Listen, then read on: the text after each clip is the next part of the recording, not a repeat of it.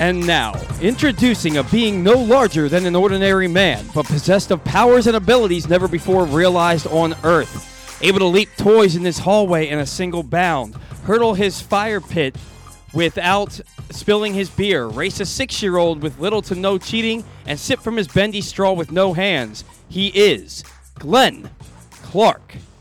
Somehow, I think it's because you're booming when you do the intro. The test that we do before the show starts doesn't actually reflect the level that we need to be at when we do the intro.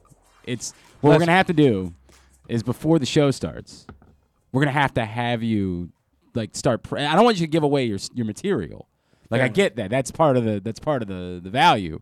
So you might have to start preparing like dummy routines, like, like you might have to do something like that, because we just got to test the level at the level that you're going to be booming from when we start the show. Maybe a little less boom. Well, I mean, I like the boom. I'm a man who enjoys a good boom. I want that to be known. I'm a big Boomer Esiason guy, Chris Boomer Berman. I mean, I enjoy booms, but no, we just got to test for that. We got to be prepared for that. But this is regularly, and I talk about this constantly, like when I do broadcasts, and somebody's like, hey, can I get a level check? And nobody's checking the level for what you're going to be at when there's like a big scoring opportunity in a soccer match, or someone, catches a remarkable pass like Hollywood Brown did in the back of the end zone. That's not the level they're checking for. They're checking a level of something like, just talk for me. Like, hey, how you doing? We're having a good day. Everybody good? All right, blah, blah, blah, blah. And then you get to the match, and you're like, oh, what is that? And you're like, oh, right, that's not the same level that we tested at. That's the way that it goes. Hi, good morning. That's nerdy inside stuff that you don't care about. But, hey, we're going to spend the rest of the show talking about the Ravens getting their asses kicked. So which would you prefer? It's Glenn Clark Radio. I'm Glenn. He's Paul. That happened. 41-17. That was yuck. Thanks to those of you that joined us for Project Game Day, Gluttons for Punishment. Rita and I were with you yesterday. If you missed it, you can find it in the archives or by going to facebook.com/PressBoxSports, clicking on the videos tab, or PressBoxOnline.com/video. Maybe, I don't know, wait till this show is over to go back and check it out if you missed it. But we do Project Game Day every game day this season. That means we'll be off for the next week, as there's, of course, a bye week coming up. And then Rita will be back with me for the Minnesota game. It's all brought to you by Window Nation, as well as Glory Days Grill and Underdog Fantasy Football. Coming up today, of course, we're going to dish out some slaps to the helmet. More than a fair share to be passed around. Unfortunately, that's what happens when you get your asses handed to you the way the Ravens did. We will check in with a couple of former Ravens, Kadri Ismail, Dan Wilcox, two of our friends, get their thoughts on what they saw where the Ravens are at the bye. Yes, it's a mix of really good and then really, really bad in a smaller sample size. We'll cover all of that. Jeremy Kahn will check in with us as he does every Monday. That's all coming up here on the program. Today's show also brought to you by Window Nation. The Fall is Calling sale is on. Buy 2 windows, get 2 free. Buy 4 windows, get 4 free. There's no limit whatsoever. It's the great thing. You can buy 1,000, get 1,000 free. You can buy 64, get 64 free. Whatever the number is, you're duplicating the number and getting that many free with the Fall is Calling sale from Window Nation. 866-90Nation. Visit windownation.com. And don't forget, you can pay nothing for 2 full years with Window Nation. So it's not just that you're getting the windows. Like, you buy 4 windows, you're getting 4 that you're never paying for, and even the 4 that you're paying for, you're not paying for 2 full years. It's pretty remarkable. windownation.com, again, is the website. So what had happened was, I've had, obviously, a little bit more time to dissect it, and my column will be coming at Glenn Clark Radio, the column is at PressBoxOnline.com. We're at GlennClarkRadio.com. Go figure. I'm in a weird place because both things are true, and that's sort of the theme of the column, is both things are true. It is both true that at 5-2 after 7 games, given everything the Ravens have been through, it's nearly miraculous that the Ravens are in the position that they're in. But at the same time, that doesn't make what happened yesterday dismissible or any less concerning, or frankly, any less of an example of why there really could be trouble on the other side of this. And I know you're probably thinking to yourself, boy, that seems a bit much. Weren't you going on a week ago about how good the Ravens were, that they were boring? Yeah, I was. You're absolutely right, because that's the sample that we had to work with most recently. But as we said after that, we didn't really know if the story of their success on the ground against the Chargers was about them figuring something out, or if it was just how truly terrible the Chargers' run defense is. And a week later, I think we got our answer. And I get it. They were without Latavius Murray, but let's not pretend like Latavius Murray has been anything more than at best serviceable. Oh, I feel good this morning. I got a cough coming on. It's really pleasant. Oh, yeah. There you go. That's the good stuff. Trying to get it all out of... It's going from my nose to my throat, so think about that as you're enjoying your breakfast this morning. Pleasant times in the Glenn Clark household. The run game thing, in particular, I get that all of you are freaking out about the defense, and yeah, the defense sucked yesterday. Let's not kid ourselves, and they weren't very good against Indianapolis. But I have really centered on the idea that I think the defense would be fine. Would be fine if the Ravens possessed the ball more. And the team they were supposed to be coming into the year, they were able to be. Which goes back to the things that we talked about when the Ravens were winning, throwing the ball 40 times a game. It's not that they can't win games that way. We know that because they did. We watched them do it. We watched them win games throwing the ball a billion times. They are capable of doing it. The question that I had then wasn't whether or not they were capable of it. The question that I had then was, is this the best scenario for the Ravens to go about trying to win a Super Bowl, throwing the ball this much?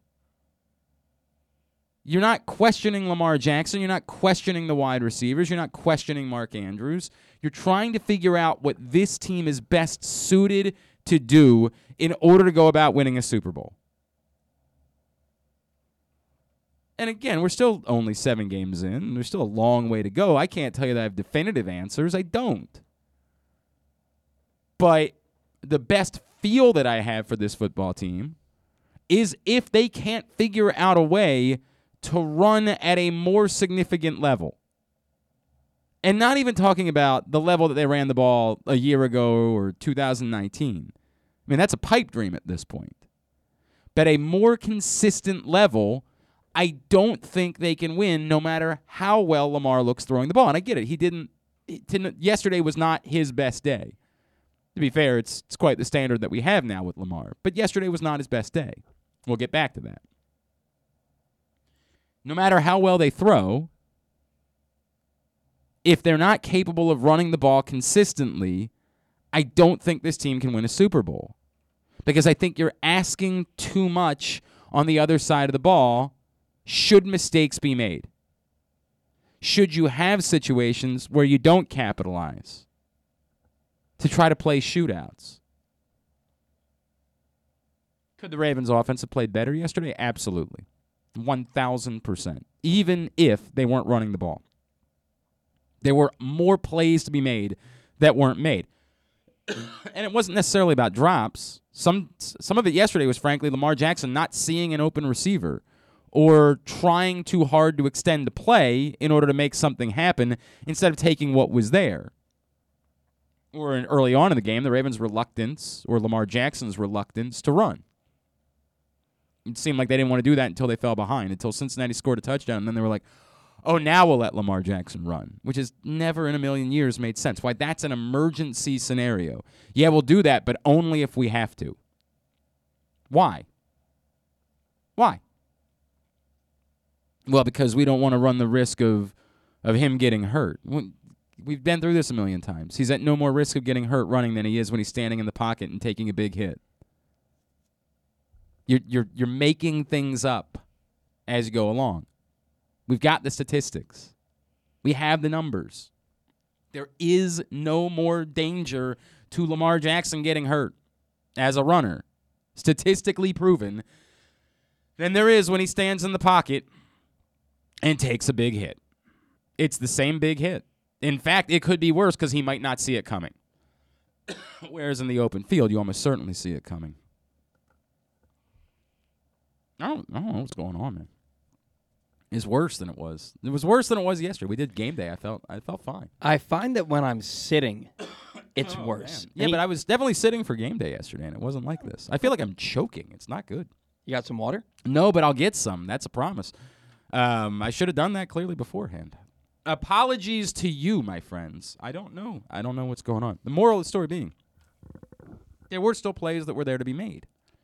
But the bigger problem was they were one-dimensional. Not just because Lamar Jackson wasn't running the ball, because they couldn't run the ball at all otherwise. They couldn't extend drives. They couldn't stay on the field. They couldn't do what they did in the first drive of the game against the Chargers last week. That, yes, they went down. The first time the Ravens had the ball in the second half, what did they do? They scored a touchdown. But they scored it in, 2 minutes? It was a long pass play. They didn't impose their will. They didn't leave the Bengals feeling like, we're really up against it today. The Bengals walked away from it and said, look, that was a miraculous play. Miraculous. We think we can stop miraculous plays from happening. And they did, clearly, the rest of the way. And the Ravens had no answer at that point. And then you combine that with the fact, part of yesterday is goofy because we're all looking at it and we're seeing the final score and we're kind of conveniently ignoring what happened as the game went along when the Ravens were down by 2 scores and suddenly started getting reckless and when they were going to go for it and left the Bengals with very short fields. Was it really a 41-17 game, or was it really more like a 27-17 game that the Ravens conspired to allow to become a bludgeoning? And I'm not saying that to make an excuse, because I say things when they go the other way, too. When we say, well, they won by 31 points. Yeah, okay, fine, but you're ignoring circumstances when you talk about it. Sometimes games are competitive. This game was a competitive game. The Ravens led in the second half. And then things spiraled out of control. And they made more than their fair share of mistakes in the process. Decisions that were poor. They, clearly... The thought that, not kicking the field, I'll never understand that. That was back in the first half, but not kicking the field goal is something that I'll think about for a long time and just wonder, like, did Justin Tucker die and we just weren't alerted? I just feel like that should have probably made the papers at some point. Well, and then you look at that and, okay, maybe the wind is blowing in a certain direction in the first half, but then he has almost the exact same field goal in the second half. The Ravens line up to go for it on like 4th and 10, trying to draw them off sides to get an extra 5 yards and end up calling a stupid timeout and then punting. So what's the deal? You have the best kicker in NFL history who can make 60-yarders pretty routinely, and he has a 57-yard field goal on both ends of the field, and you don't let him try it. I'll never understand the decision-making there. What went into that? I mean, I don't have an answer for you. I don't. I really don't. And I'll be thinking about it for some time. I'll be thinking about it for a long time. That's the reality of it. But this is where they are. They run the ball yesterday. I don't know what happens. But they couldn't run the ball yesterday because the Bengals don't have the worst run defense in the NFL the way the Chargers do. Mm-hmm. And that's the reality for this team at this point. They can only run the ball if they're facing an ungodly bad run defense. They can't run the ball. And if they can't figure out how to run the ball, I think they can still win plenty of games. But I don't think they can win a Super Bowl. I don't think there's any chance. I think they can make the playoffs. I think they can do some good things. I think Lamar Jackson can have continued moments of brilliance and can get himself back into MVP conversation as the year goes on. There's a lot of things that can happen, even if they can't figure out how to run the ball. But if they can't figure out how to run the ball, I don't think there's any chance in hell that they can win a Super Bowl. Because inevitably, this is the type of thing that's going to happen. There's going to be a day where you need to impose your will and you can't do it, and instead, you get bullied. And whether it's against the Bengals or whoever it might be against, the Bills, whatever. Again, it wasn't the Chargers. The Chargers have a terrible run defense. It's probably not the team it's going to happen against. They'll try to improve that. I don't know what happens. But whoever it is, if you can't run the ball, you're likely in for this. And it might have been the Colts, by the way. I mean, it damn near was the Colts a couple weeks ago. You have to figure out how to run the ball. And that's easier said than done. I get it. If Patrick McCary is going to be out for a significant time, I mean, I'm almost hopeless here. You are as thin as you possibly can be along the offensive line. I don't know what might be out there that could possibly help you. We talked last week about the name Isaiah Wynn. Sure. I mean, anybody. Go out and try to trade for anybody at this point. By the way, continuing to try to make yourself seem smart by saying things. I saw somebody else doing this morning that was getting traction on Twitter. You guys don't know what you're talking about. The Ravens can't trade for anybody. They don't have. Stop trying to think you're smarter. You're not. I get it. There's this thing that all that matters in the world anymore is social media attention. And trying to prove how smart we are gets us social media attention. You have no idea what you're talking about. No, if somebody is carrying a cap figure of $10 million this season, you're right. The Ravens probably can't bring them on in a trade. It's probably not going to happen. But that's about what we're talking about. Because even if somebody carries a figure of like $5 million, you're not picking up all $5 million. You're acquiring them halfway through the year. Stop trying to prove how smart you are. You have no clue what the Ravens could do between now and the trade deadline. None. Neither do I. That's the smartest thing I can tell you. I don't know.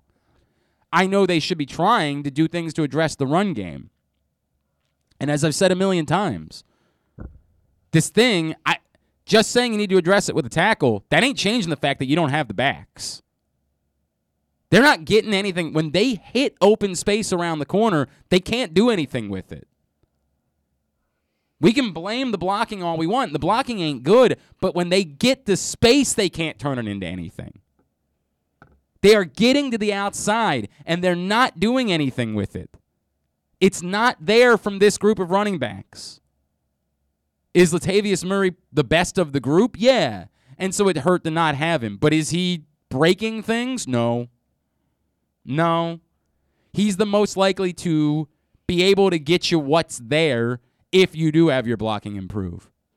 This is not a dynamic running group. So you acquire a tackle, I'm for it. But the thought that you're addressing this with a new tackle and the same group of running backs, I can't pretend like I think that's the case. This group of running backs can't do it. You want to fix the run problem, you're probably going to have to address both. I mean, you have to find an unbelievably dynamic back if you're not addressing offensive line. This offensive line, even with a dynamic back, you're still in trouble. It'd have to be a supremely dynamic back, and those guys likely aren't available. You probably have to do both. And that's where you get into real trouble, because then you really look at, well, do you have the cap space to be able to do both? It's going to be tough. It's going to be tight. Can it be done? Yeah, don't let somebody tell you that it can't be. The moral of the story to me is very singular. They have to figure out how to run the ball. I mean, we can talk about the defense. I think the defense, fixed is the wrong way to describe it. I think the defense can be helped, can be aided significantly by the Ravens having a competent run game. By being on the field less, by being asked to do less, I think that the horses can be there on the other side of the ball. Does the tackling still stink? Yes. Like, I don't care how much you're on the field, you got to tackle better. I can't get around that. But I'm not as convinced that that's an unfixable abomination as it is a feel for the game that as the game wears on, if they're not on the field as much, they're not in a better position to be able to make certain plays. Jamar Chase is always going to be a difficult matchup. We've been talking about that for a while. The Bengals are a problem, man. They're a problem. They're going to be a problem for a long time to come. Jamar Chase is that dude. He's that guy. He is in that echelon. It is going to be a nightmare for some time to come. As long as they have Joe Burrow stays healthy, as long as Jamar Chase stays healthy, right? You got to say both those things. That's a nightmare matchup for a long time to come in this division. That's not facing a good wide receiver. That's facing someone that you can cover well and he can still kick your ass. Keenan Allen's a really good wide receiver. That's tougher than that. Amari Cooper's a good wide receiver. It's tougher than that. DK Metcalf's a good wide receiver. A.J. Brown's a good wide receiver. This is beyond that. This guy's a game changer. Because you can do everything you want to do, and that guy can still kick your ass. Now, you still got to make a tackle. It's still shameful. Nobody gets absolved from just the awful way they failed to tackle the dude when he broke free. But it's bad, man. It's just bad, bad, bad. But that's the reality of facing Jamar Chase. He's that guy. And we have to recognize that despite the fact they're only a half a season in with him. He's that. He might be better than A.J. Green. Still got to prove that, I guess, moving forward. A.J. Green had a nice career. But talent-wise, I think he's more talented. I think he has more to offer physically than even A.J. Green did. And A.J. Green... A.J. Green made us sick regularly in Baltimore. That's what you're up against. That's what you're dealing with. My column, let me check to see if it's up. It will. If it's not, it will be up shortly. It covers. It covers. It's not up yet. It'll be up shortly. It covers the both sidesing of this that you were forced to do. But it's important that you do both. Again, if you try to walk away from it, whitewash it, and just say, yeah, but they're 5-2 at the bye and they got time to figure it out. Yeah, it's a drastic undersell. Do they? Sure. In what context? In the context that, if we're being honest about it, the AFC doesn't seem nearly as top-heavy as it did a month ago. In that we're not all living in fear of the Kansas City Chiefs, and, there aren't so many teams. The AFC's not so deep that you don't think that it is that the Ravens can't figure out a way, that you're still not fully convinced the Bengals are going to run away with the AFC North, and you think, yeah, sure. In that context, probably all's good. But in the context of trying to win a Super Bowl, which I would think is the singular goal, there is a real problem. And again, created by the fact that they've dealt with injuries. And that's the part that makes it so remarkable that they're here. That's why we acknowledge that 5-2 really is incredible. But if it's 5-2, or they're still trying to figure out a way to win games without being able to run the ball, I don't want to say it's smoke and mirrors because it feels like it's taking something away from Lamar Jackson, because that path almost certainly involves Lamar Jackson playing quite well the rest of the way. But at the same time, that's the thing that's not viable to me. The thing that everybody kept trying to tell you wasn't viable in the postseason, where the Ravens were running the ball so much and they needed to figure out if they could throw the ball 50 times, that was always nuts. We told people that was nuts. That's how we know. Whenever somebody would say, yeah, but what happens when you have to throw the ball 50 times? We'd say, in what world do you think throwing the ball 50 times is a good strategy? That's what we said every time we heard some dope try to use that to take a shot at Lamar Jackson. And now we need to acknowledge that on the flip side, we have to say the same thing. Well, yeah, but you could just throw the ball 50 times. That's not a good idea. That's not a good way to go about trying to win a Super Bowl. You don't have to be the team that you were a year ago or that you were in 2019. But you have to be able to run the ball better than this. You have to be able to run the ball with consistency. For context, yesterday was the fourth time this season the Ravens as a team didn't run the ball for 120 yards in a game as a team.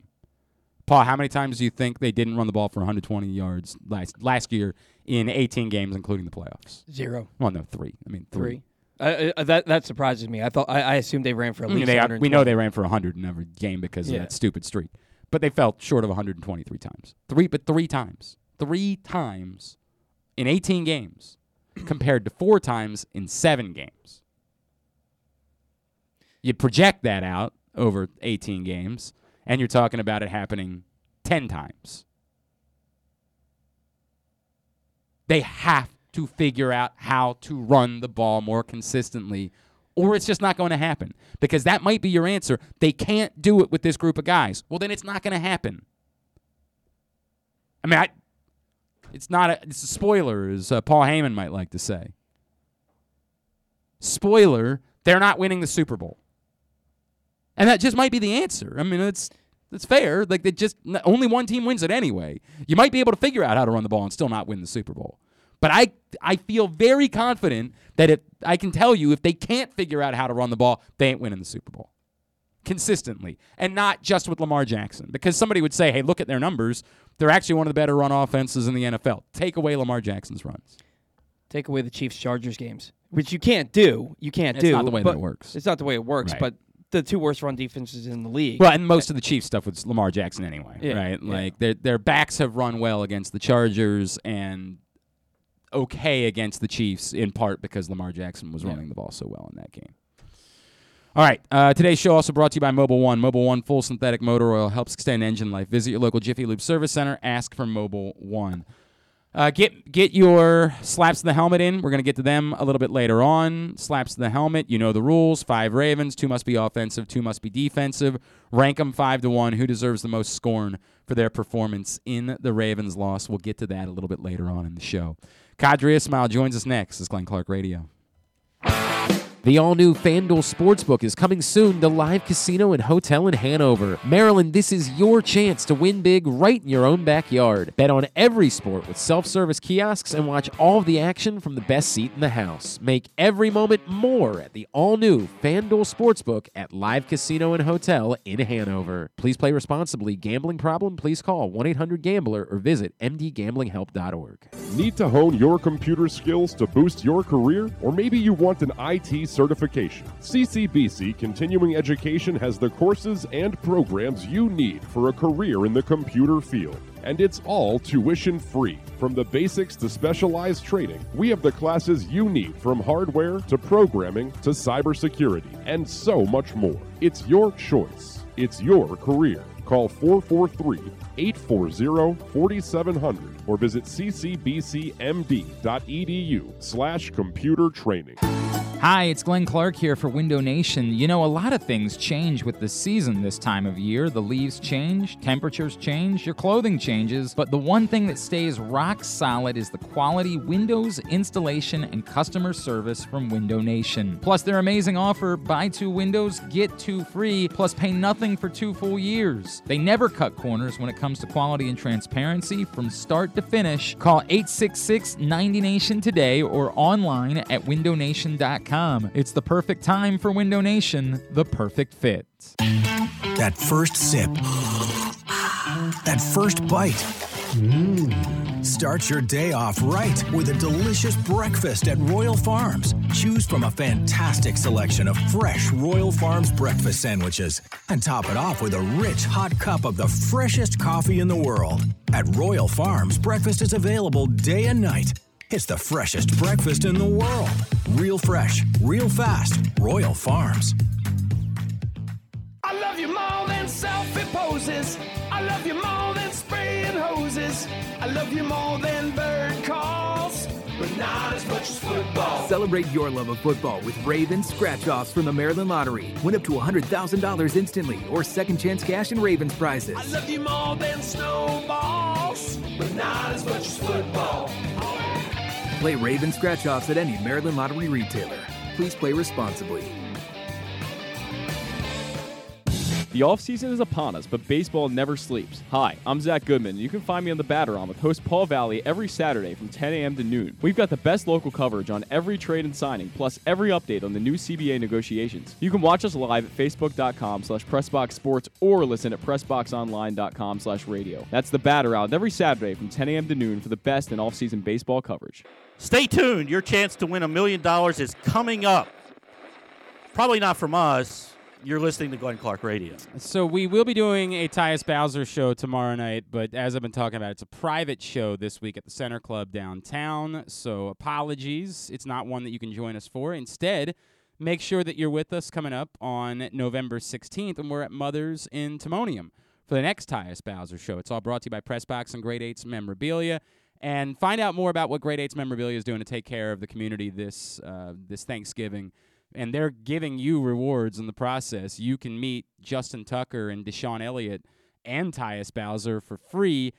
All you got to do is get a bag of Thanksgiving side goods for Harvest of Hope. The details are at grade8smemorabilia.com. That's the word great, the number 8, the letter S, memorabilia.com to find out more about how you can meet Justin Tucker or Deshaun Elliott for free this holiday season. Let's talk a little bit more about what happened yesterday. Joining us now, of course, Ravens Super Bowl champion, man that you see on WJZ as part of their pre- and post-game shows. And he's also on doing a fun show on Twitter with Sarah Ellison, Sarah and Q Ravens Review. This is news to me. Did you know he didn't have a U in his name? I've known this guy for 20 years.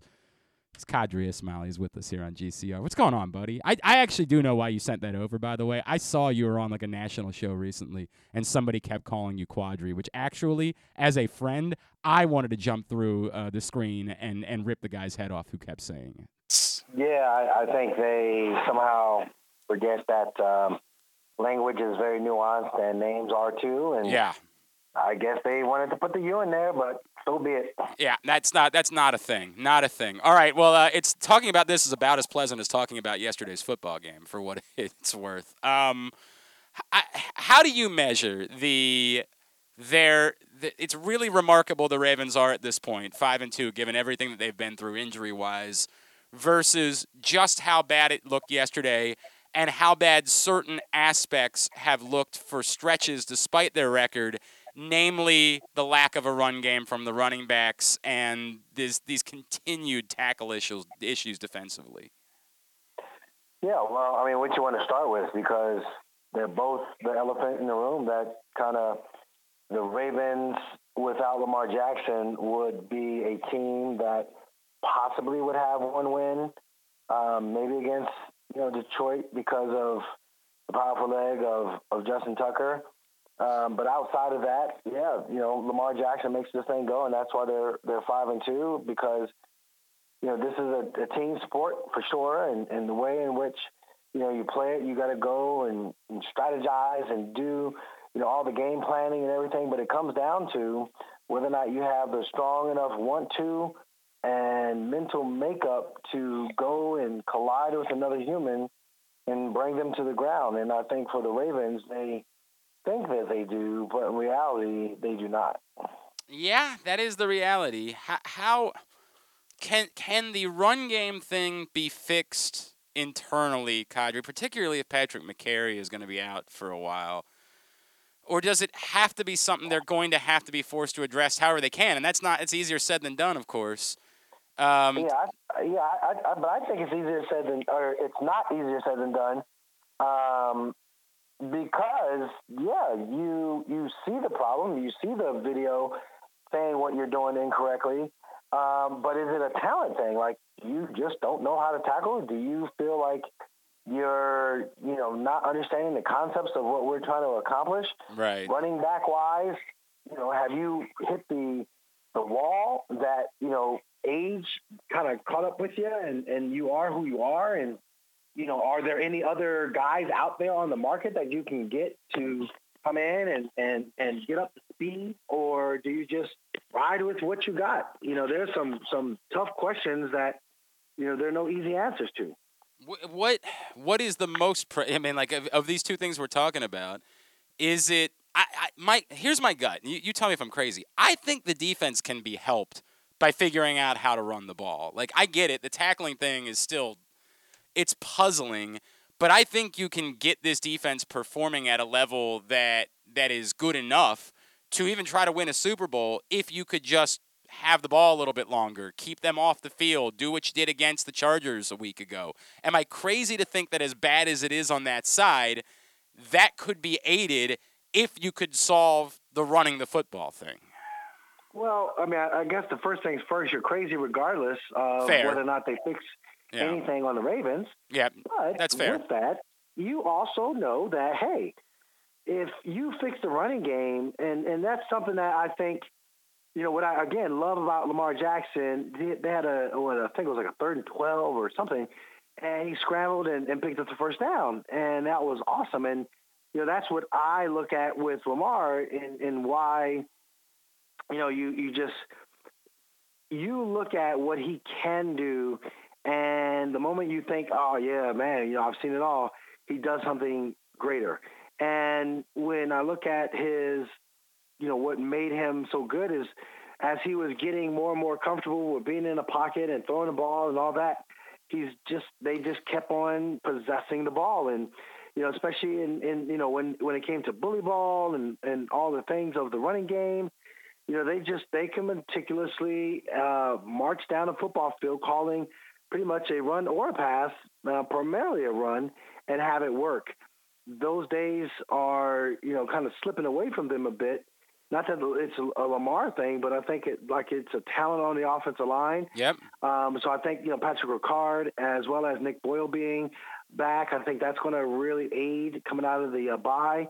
I think when you look at the way in which, this team running back situation it's a bunch of guys that are really struggling to really find their way. And I don't know if it's a scheme thing so much as I think it's an age thing. I agree. Kadri Ismail's with us here on GCR. And Kadri, what I'm seeing, like I'll talk about this and people will say, yeah, well, but nobody's blocking for him. Nobody could run behind, these run blockers. And like, okay, that's obviously it's hyperbole, but let's just entertain that for a second.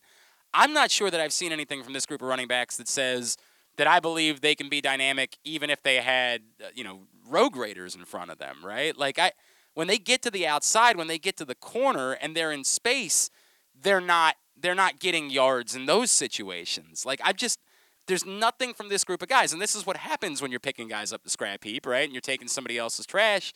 There's a reason why nobody else wanted them, right? Like I just don't see anything from this group of backs that says to me, even if you had at least a better level, even if you had Nick Boyle out there, there's a reason for me to believe that this is a dynamic group of backs.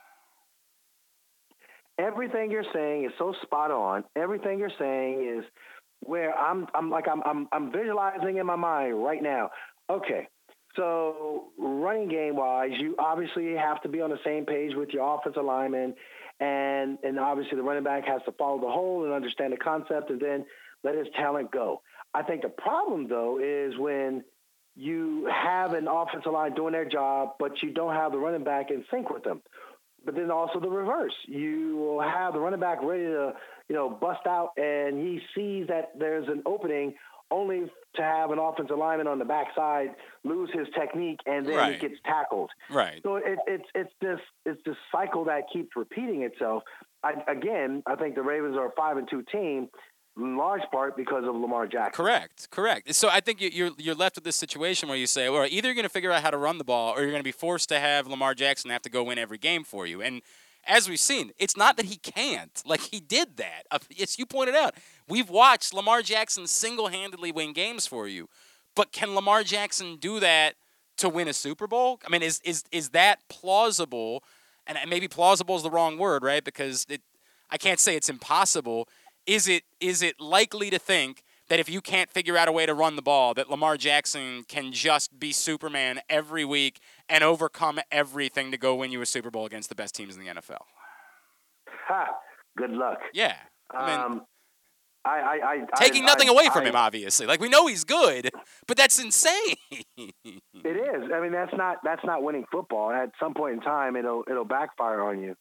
I think what, we see that is a positive is the fact that you're getting, guys like Andrews, Hollywood, and Bateman, along with Prochet and Duvernay in the mix. You were getting, the backup guy and Oliver, the tight end, in the mix.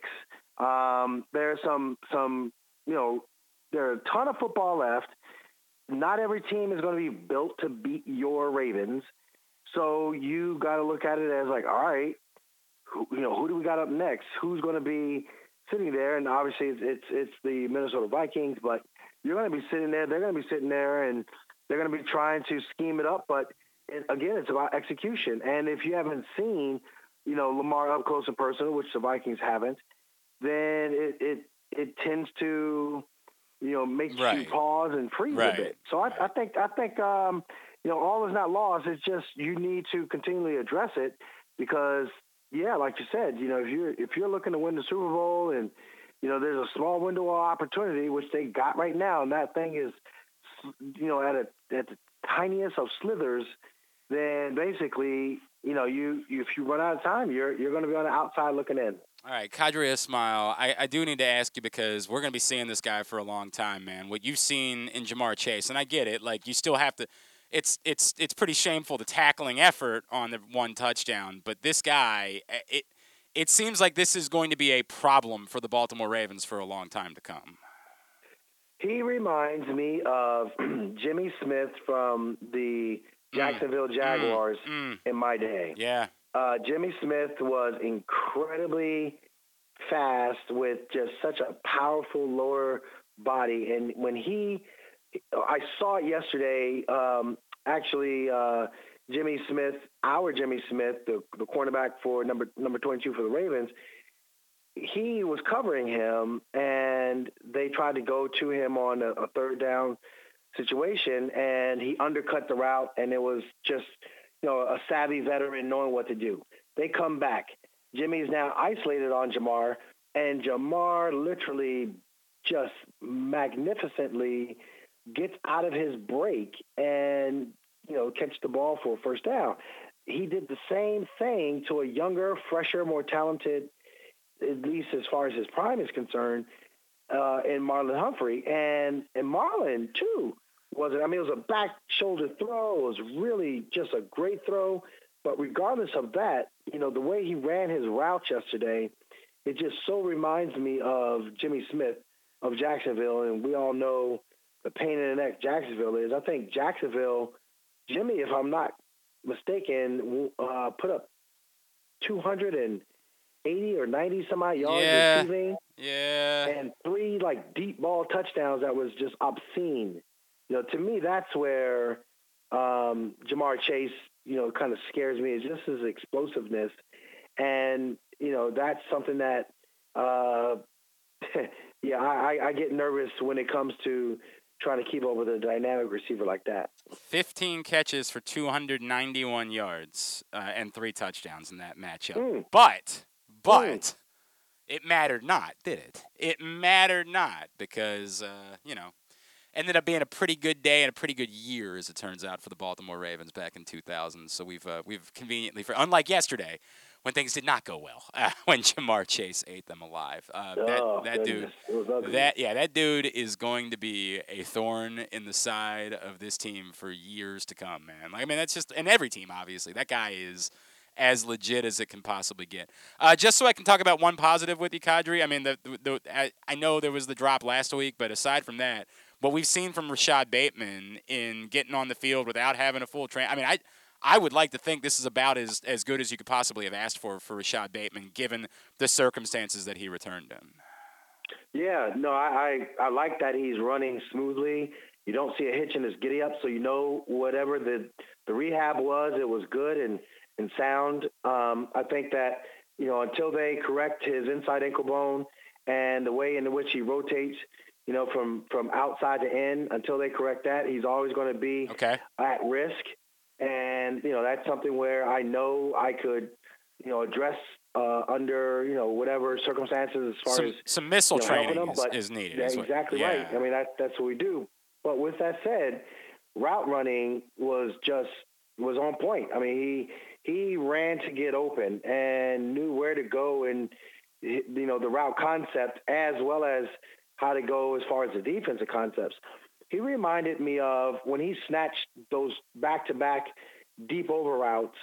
Obviously, the next play was Hollywood Brown going down the football field on the stutter go, and basically they completed one, incomplete on the other. But the deep over routes that we saw with Bateman, it reminded me a lot of Anquan Walden. We like the sounds of that, man. We like the sounds of that. There's no doubt about it. All right, so because we mentioned missile training, let's remind everybody, if they're looking to fix their own hitch in their giddy up or something else they've got going on, what do they need to know about missile training? Q, you there? Yeah, I'm here. Oh. Say that one more time because it cut out. Oh, okay, gotcha. I was going to let you just give you a chance to plug missile training. Thank you so much, because I was like, okay, it just went out. So one of the things that I look at is the opportunity to train the right way without breaking down. Elastic strength. Elastic strength is where it's at, but you got to be in your, what I call your columns. You have to have an idea of how to be back chain dominant as opposed to running in your front side portion of your body. You know, when you break down, that's when you have the nagging injuries, your back, your hamstrings, or if you're a high-level athlete, your groin, like Rashad Bateman. So definitely at Qadri Ismail, you can DM me. I am Qadri Ismail on Twitter, and go ahead and connect up with me and get you started. You doing some more CAA football as the season goes on?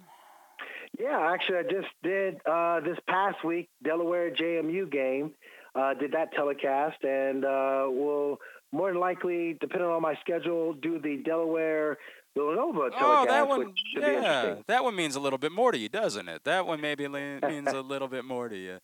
I will have to have my professional hat on versus my parental hat. No doubt about it. Qadri, love you, appreciate you, man. Thank you for taking the time for us as always. We'll see you on WJZ, all right?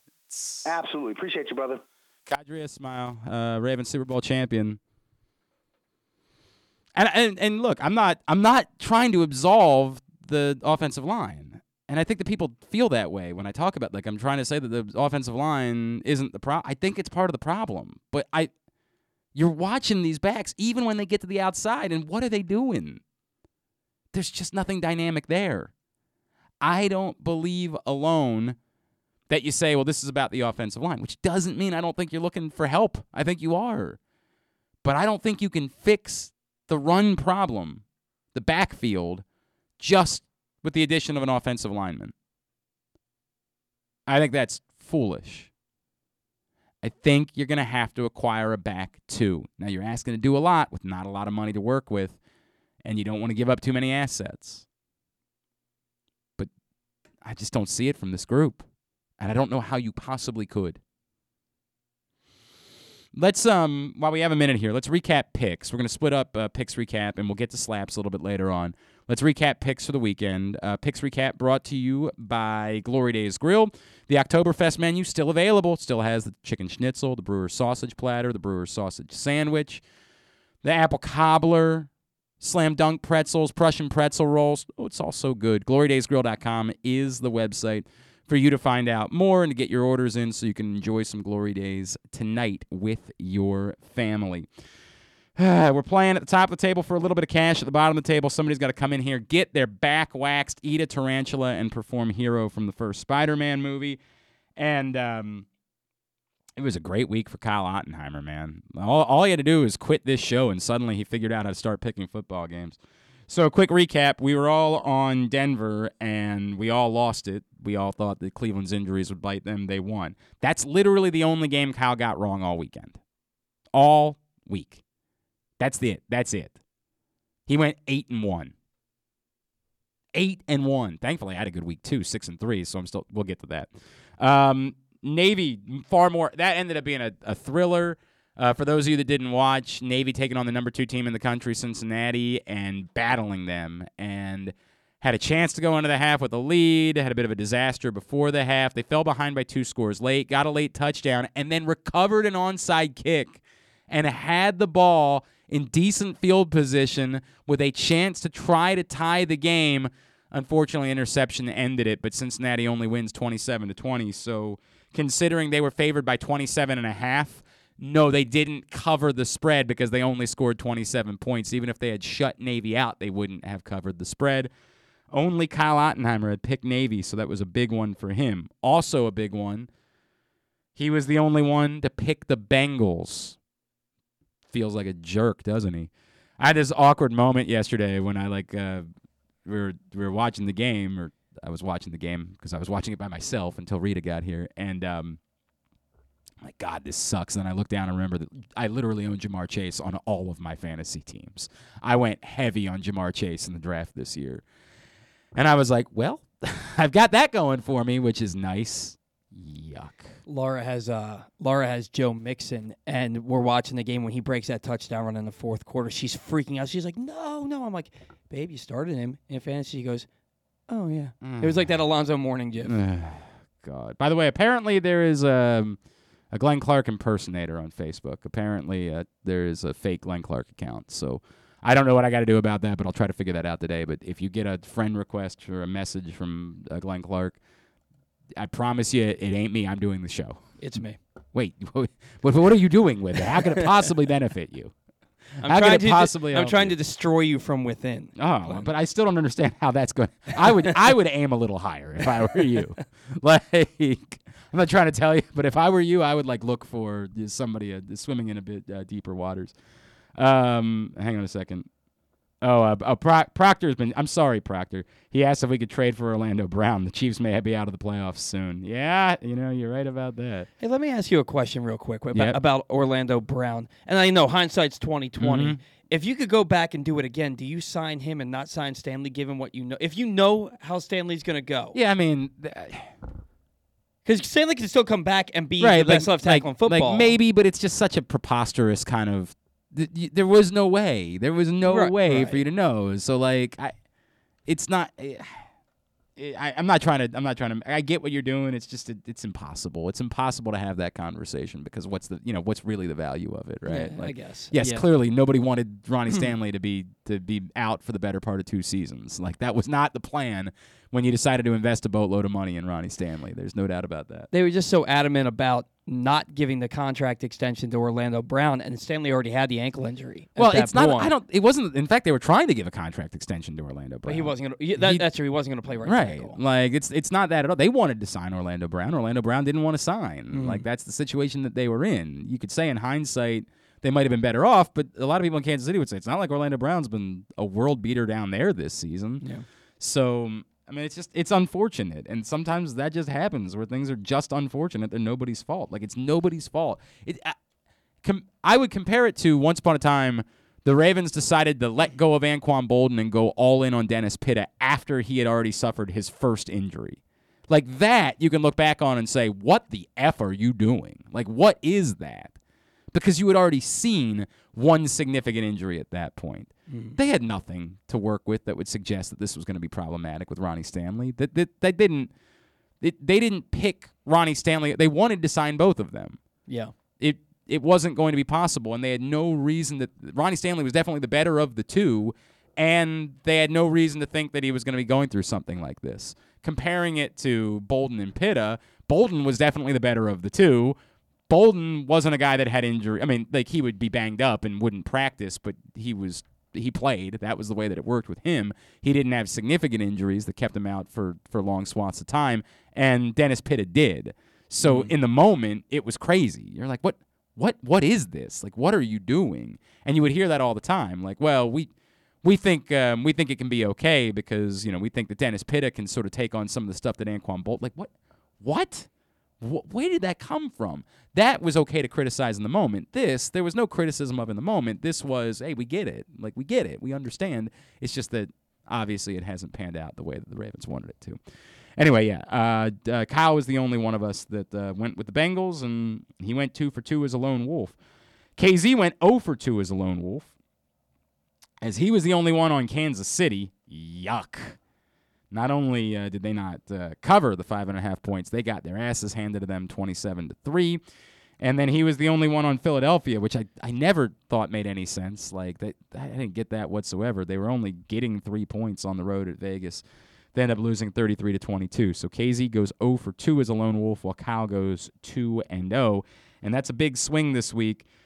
The other college games, we were all on Minnesota smartly. They ran all over Maryland, unfortunately, 34-16. I get it. It does not look good for Maryland right now. They've lost 3 in a row. They have to bounce back this week as they get Indiana at home, or this goes to a place where it gets very dark. I mean, they have to figure out how to win this football game. Despite being depleted by injury, they got to do it. There's no choice. Oregon wins a thriller over UCLA, 34-31. So both Kyle, Ken, and I, or all three of us, get that pick and get that point. We were all on Tampa Bay. Smartly, the number was 12.5. They end up winning by 35. As Mike Evans caught 3 touchdowns. Tom Brady goes over 600 career touchdowns. They're a problem, man. Like, you don't have to like Tom Brady, but you can't ignore what's going on. And then playing in what was called a bomb cyclone last night. A bomb cyclone. And there was another term they were throwing around for it. Hang on. I'm trying to remember what this other term was they were using for the weather in San Francisco. They were using atmospheric river. Sure. Sure. And, an atmospheric river. I think I visited that one. I mean, my God, it was insane last night. But playing in the midst of all that, and the Colts, despite being without Julian Blackmon and without T.Y. Hilton, as it turns out, they handled their business. They won 30-18, so not only did they cover, but they win outright. The Colts are playing good football, man, despite everything they've been going through. Jonathan Taylor was a monster last night. They needed that, obviously, because throwing the ball was difficult as they beat the 49ers 30-18. The Colts do on the road. So both Kyle and I get that pick. So for the week, Kyle, as I mentioned, 8-1. I go 6-3. Proctor and Stetka both 4-5, and KZ 3-6. So significant shifts on the table. Kyle and I are now tied atop the table. We are both 35-33, killing it. Just barely over 500, but in first place with a bullet. We're both 2 games clear of KZ, who's 33-35, 4 games clear of Stetka, who's 31-37, and Proctor now is 6 games back at 29-39. It has a lot to make up as we move along. That's where we are as far as picks are concerned. Kyle was the last person to give me his. I had to text him and be like, "Hey man, I need your picks." He got me his picks 5 minutes before the segment, and he goes 8-1. I think he has a new strategy. It's just but how did you think that helped him? I don't. Maybe he was just You like. think he was spending more time studying, or do you think he didn't? You think he waited until the last second? I think less thought. Less thought was better. Less thought was better. I tend to agree with that in all aspects of life. Frankly, the less I think, the better off I am. The big story right now in the NFL that we're not going to spend a lot of time on is the Deshaun Watson situation, and it's one of the grossest things in recent memory. I mean, it's just absolutely unthinkable. But I tweeted out this morning, and I firmly believe this. I absolutely think what the NFL is doing is they're playing the game where they're saying, we think you're going to forget. We think that this is going to be like Tyreek Hill and this is going to be like Antonio Brown. And we'll scream about it for a little while, and then after he plays a couple of football games, you're going to be like, boy, Deshaun Watson looked great on Sunday, and you're going to stop talking about it, and it's just going to go away. And the track record with the last 2 guys makes me think they'd be right. We have utterly just pretended like Tyreek Hill isn't a monster and that Antonio Brown didn't brag about sexually assaulting a woman. We're just they're great players, aren't they? Boy, it's fun to watch them play. So why wouldn't the NFL take it? And it's not okay. It's shameful. They deserve all the ridicule in the world. But why wouldn't they? We've made it very clear as a football fan base that we are willing to just forget about all of these things. And we got to take a break. We got to get a break. We got to get a break. We are willing to do that. So I get it. I mean, I get it. It's gross. I'd still like to hope at some point the NFL will step in and say, no, we're not going to let this dude play until we've come to a satisfactory conclusion about all of this. I'd like to hope that, but it's the biggest story in the league, and they're in no rush to step in. They're in no rush to step in and say, oh, man, you know how we were really worried about how embarrassing the John Gruden thing would be for us? Maybe we should think about that here. This is what people are talking about when it comes to the NFL, and they're just happy to allow it to occur. Shameful. It's beyond shameful. Hour number 1 of today's show is in the books. It's also been brought to you by the Stay on the Fan Variety Hour. Stan Ross and Rich Dubroff from BaltimoreBaseball.com. We'll be talking baseball tonight, Orioles World Series, and more. It's all coming up tonight at 6 o'clock, facebook.com/PressBoxSports. If you miss it, you can see it tomorrow, PressBoxOnline.com/video. When we come back in, we'll get some thoughts from another former Raven, Dan Wilcox, one of our favorites, joins us next, Glenn Clark Radio. What's up, everybody? This is Tyus Bowser. I can't wait to see you guys for the Tyus Bowser Show this fall. We're going to be taking the show on the road all over the area. You can meet me and my very special guests. If you can't make it out, you can watch the show on live on PressBox Facebook page or listen the next day. Find out more about where we'll be by checking out PressBoxOnline.com/Bowser. We'll see you all season long for the Tyus Bowser Show. Hi, it's Glenn Clark here for Window Nation. You know, a lot of things change with the season this time of year. The leaves change, temperatures change, your clothing changes, but the one thing that stays rock solid is the quality windows, installation, and customer service from Window Nation. Plus their amazing offer, buy 2 windows, get 2 free, plus pay nothing for 2 full years. They never cut corners when it comes to quality and transparency from start to finish. Call 866-90NATION today or online at windownation.com. It's the perfect time for Window Nation, the perfect fit. I love you more than rock and roll. I love you more than a swimming hole. I love you more than pinball, but not as much as football. Celebrate your love of football with Ravens scratch-offs from the Maryland Lottery. Win up to $100,000 instantly or second chance cash and Ravens prizes. I love you more than gumballs, but not as much as football. Play Ravens scratch-offs at any Maryland Lottery retailer. Please play responsibly.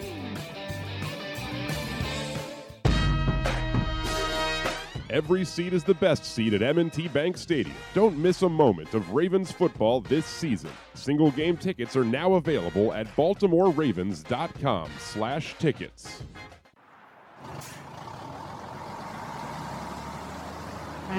I love driving my tractor trailer, and just like you, I just want to make it to my destination safely. If you drive too closely to my truck, I can't see you, and you can't see what's in front of me. If I have to brake suddenly, our lives can be changed forever. If a truck stops quickly, can you? Don't tailgate trucks. Brought to you by the Maryland Department of Transportation State Highway Administration. The latest issue of PressBox is available now. On the cover, Bo Smolka profiles Ravens cornerback Marlon Humphrey, who may well be the Ravens' next true defensive superstar in the lineage of Ray Lewis, Ed Reed, and Terrell Suggs. Also inside, we introduce you to Maryland, Navy, Towson, and Morgan State football players and everything you need to know for football betting as it launches in Maryland. PressBox is available for free at over 500 area locations, including 60 Royal Farm stores, and you can always find the entire edition as well as the best daily coverage of the Orioles, Ravens, and Terps at PressBoxOnline.com. You've got questions. They've got answers. Sure, I mean, we'll go with that. It's Glenn and Paul on Glenn Clark Radio. Oh, into hour number 2 of the program. Continue to get me your slaps to the helmet. We will go over those in just a few minutes. Today's show also brought to you by your local Toyota dealer and buyatoyota.com. Make the most out of every day in a Toyota RAV4. Available in hybrid or gas-only models, a RAV4 can get you where you want to go in style. Check out buyatoyota.com for deals on new RAV4s from your local Toyota dealer today. It's been too long since we caught up with our next guest. You know he's one of our favorites. He once drove overnight to come do the show with Drew and I down in South Florida at the Super Bowl. He is, of course, our friend, former Ravens tight end, Mr. Dan Wilcox, and he's back with us now here on GCR. What's going on, brother? How are you? I'm doing great, my man. How about you guys? Everything is good, man. What are you up to? I saw you were at the fight on Saturday night. That looked like it was fun. It was, man. It was actually my first fight. Hadn't had a chance to get to an actual title fight ever in my life, man. So to have the experience that I had over at State Farm Arena was really, really good. That's cool. Atlanta's a big fight town too. I know Gervonta had a fight down there that way. I went to a bunch of fights in Vegas over the years. Like when I was living out in Arizona, I got the chance to go to some huge fights too. But like we had Gervonta fight on a Showtime fight here in Baltimore a couple years ago, man, and like, dude, it was people standing on their chairs. It was rabid. It was like the Beatles were in town. It was unbelievable, man. I'm like, wow, that is awesome. It was such a cool night. It sounded like a Ravens game. Yeah, right? It really was. And it felt that way, bro. It really did feel that way. You're not kidding. What else you up to, man? What else you doing these days? Man, I'm building houses, man. I'm down here in Atlanta, my hometown, and I started a company, and Wilcox Custom Homes, and I build custom houses and do custom remodels on people's homes and stuff like that, man. So I also have an Airbnb company and doing a bunch of flips as well. So it's been fun. That's awesome, man. I'm happy to hear that, bro. So I know you were doing like a little bit in the football world still. I know you were up here a couple years ago. Is there still? Do you dip your toes in that world at all anymore? I haven't since I left Baltimore. So when I left Baltimore, I did the internship with the Ravens, and I wanted to do it in the player personnel department versus on the field. I have been on the field coaching since I retired, and I just wanted to give the other side of things a chance. And I went over there and did that with the Ravens and the player personnel department. Had a great opportunity, and Eric DeCosta actually offered me a position, man. And I told him, give me some time to think about it. He gave me some time. I actually told him yes, and then COVID hit and kind of screwed everything up. Me and myself and Jared Johnson both was actually coming back to be in the player personnel department, and COVID kind of ruined it for both of us. But since then, I haven't really done anything else with football. I've just been really focusing on my company and just trying to build and grow, man, as much as possible. Man, well, all right. I'm bummed about that now that you tell me that. That's really heartbreaking because we would have had you here and with the Tom. Man, that's a real bummer. Well, all right. We'll just try to move on anyway. I'm sorry, bro. That sucks. All right, we want to talk to you. We're trying to figure out, man. Like the Ravens are 5-2, and given everything they've been through, right? Like we know that's remarkable. We know it's incredible that this team, if McCary's out significantly, that would be the 18th dude that would be on IR for the Baltimore Ravens. It's unreal what they have been through as a football team to still be 5-2, but yet it was a big thud, obviously yesterday. I mean, it was a giant thud going into their bye with their performance, and we know the defense has struggled even when they've won, and we know that they have not run the ball consistently outside of Lamar Jackson when he's been running. How do you measure the positive of a 5-2 record versus the negatives that we're dealing with the Baltimore Ravens? I think the positives are, of course, you're 5-2, despite. You know, like you got to take that and you got to be happy with that. And I mean, when they always say winning hides everything, so it doesn't matter what's going on behind the scenes. At the end of the day, they got a bunch of freaking injuries and a bunch of guys out, so it kind of messes with your chemistry of everything, So the negative part is that the chemistry is probably all thrown off, but they've done a phenomenal job, Lamar and company, of actually, taking that chemistry and making it seem like it's flawless and seamless. You can't tell from the outside looking in that there's any chemistry problems at all, but normally what happens is O-lines get comfortable with running backs and they get comfortable with quarterbacks and they get comfortable with each other, So every time you lose one guy, you have to start shifting guys around. It throws off the chemistry, and then they have to gel all over again. And once they start to gel, the running backs have been interchanged out so much. You don't know if you got a twitchy guy, a speedy guy, or a strong guy running.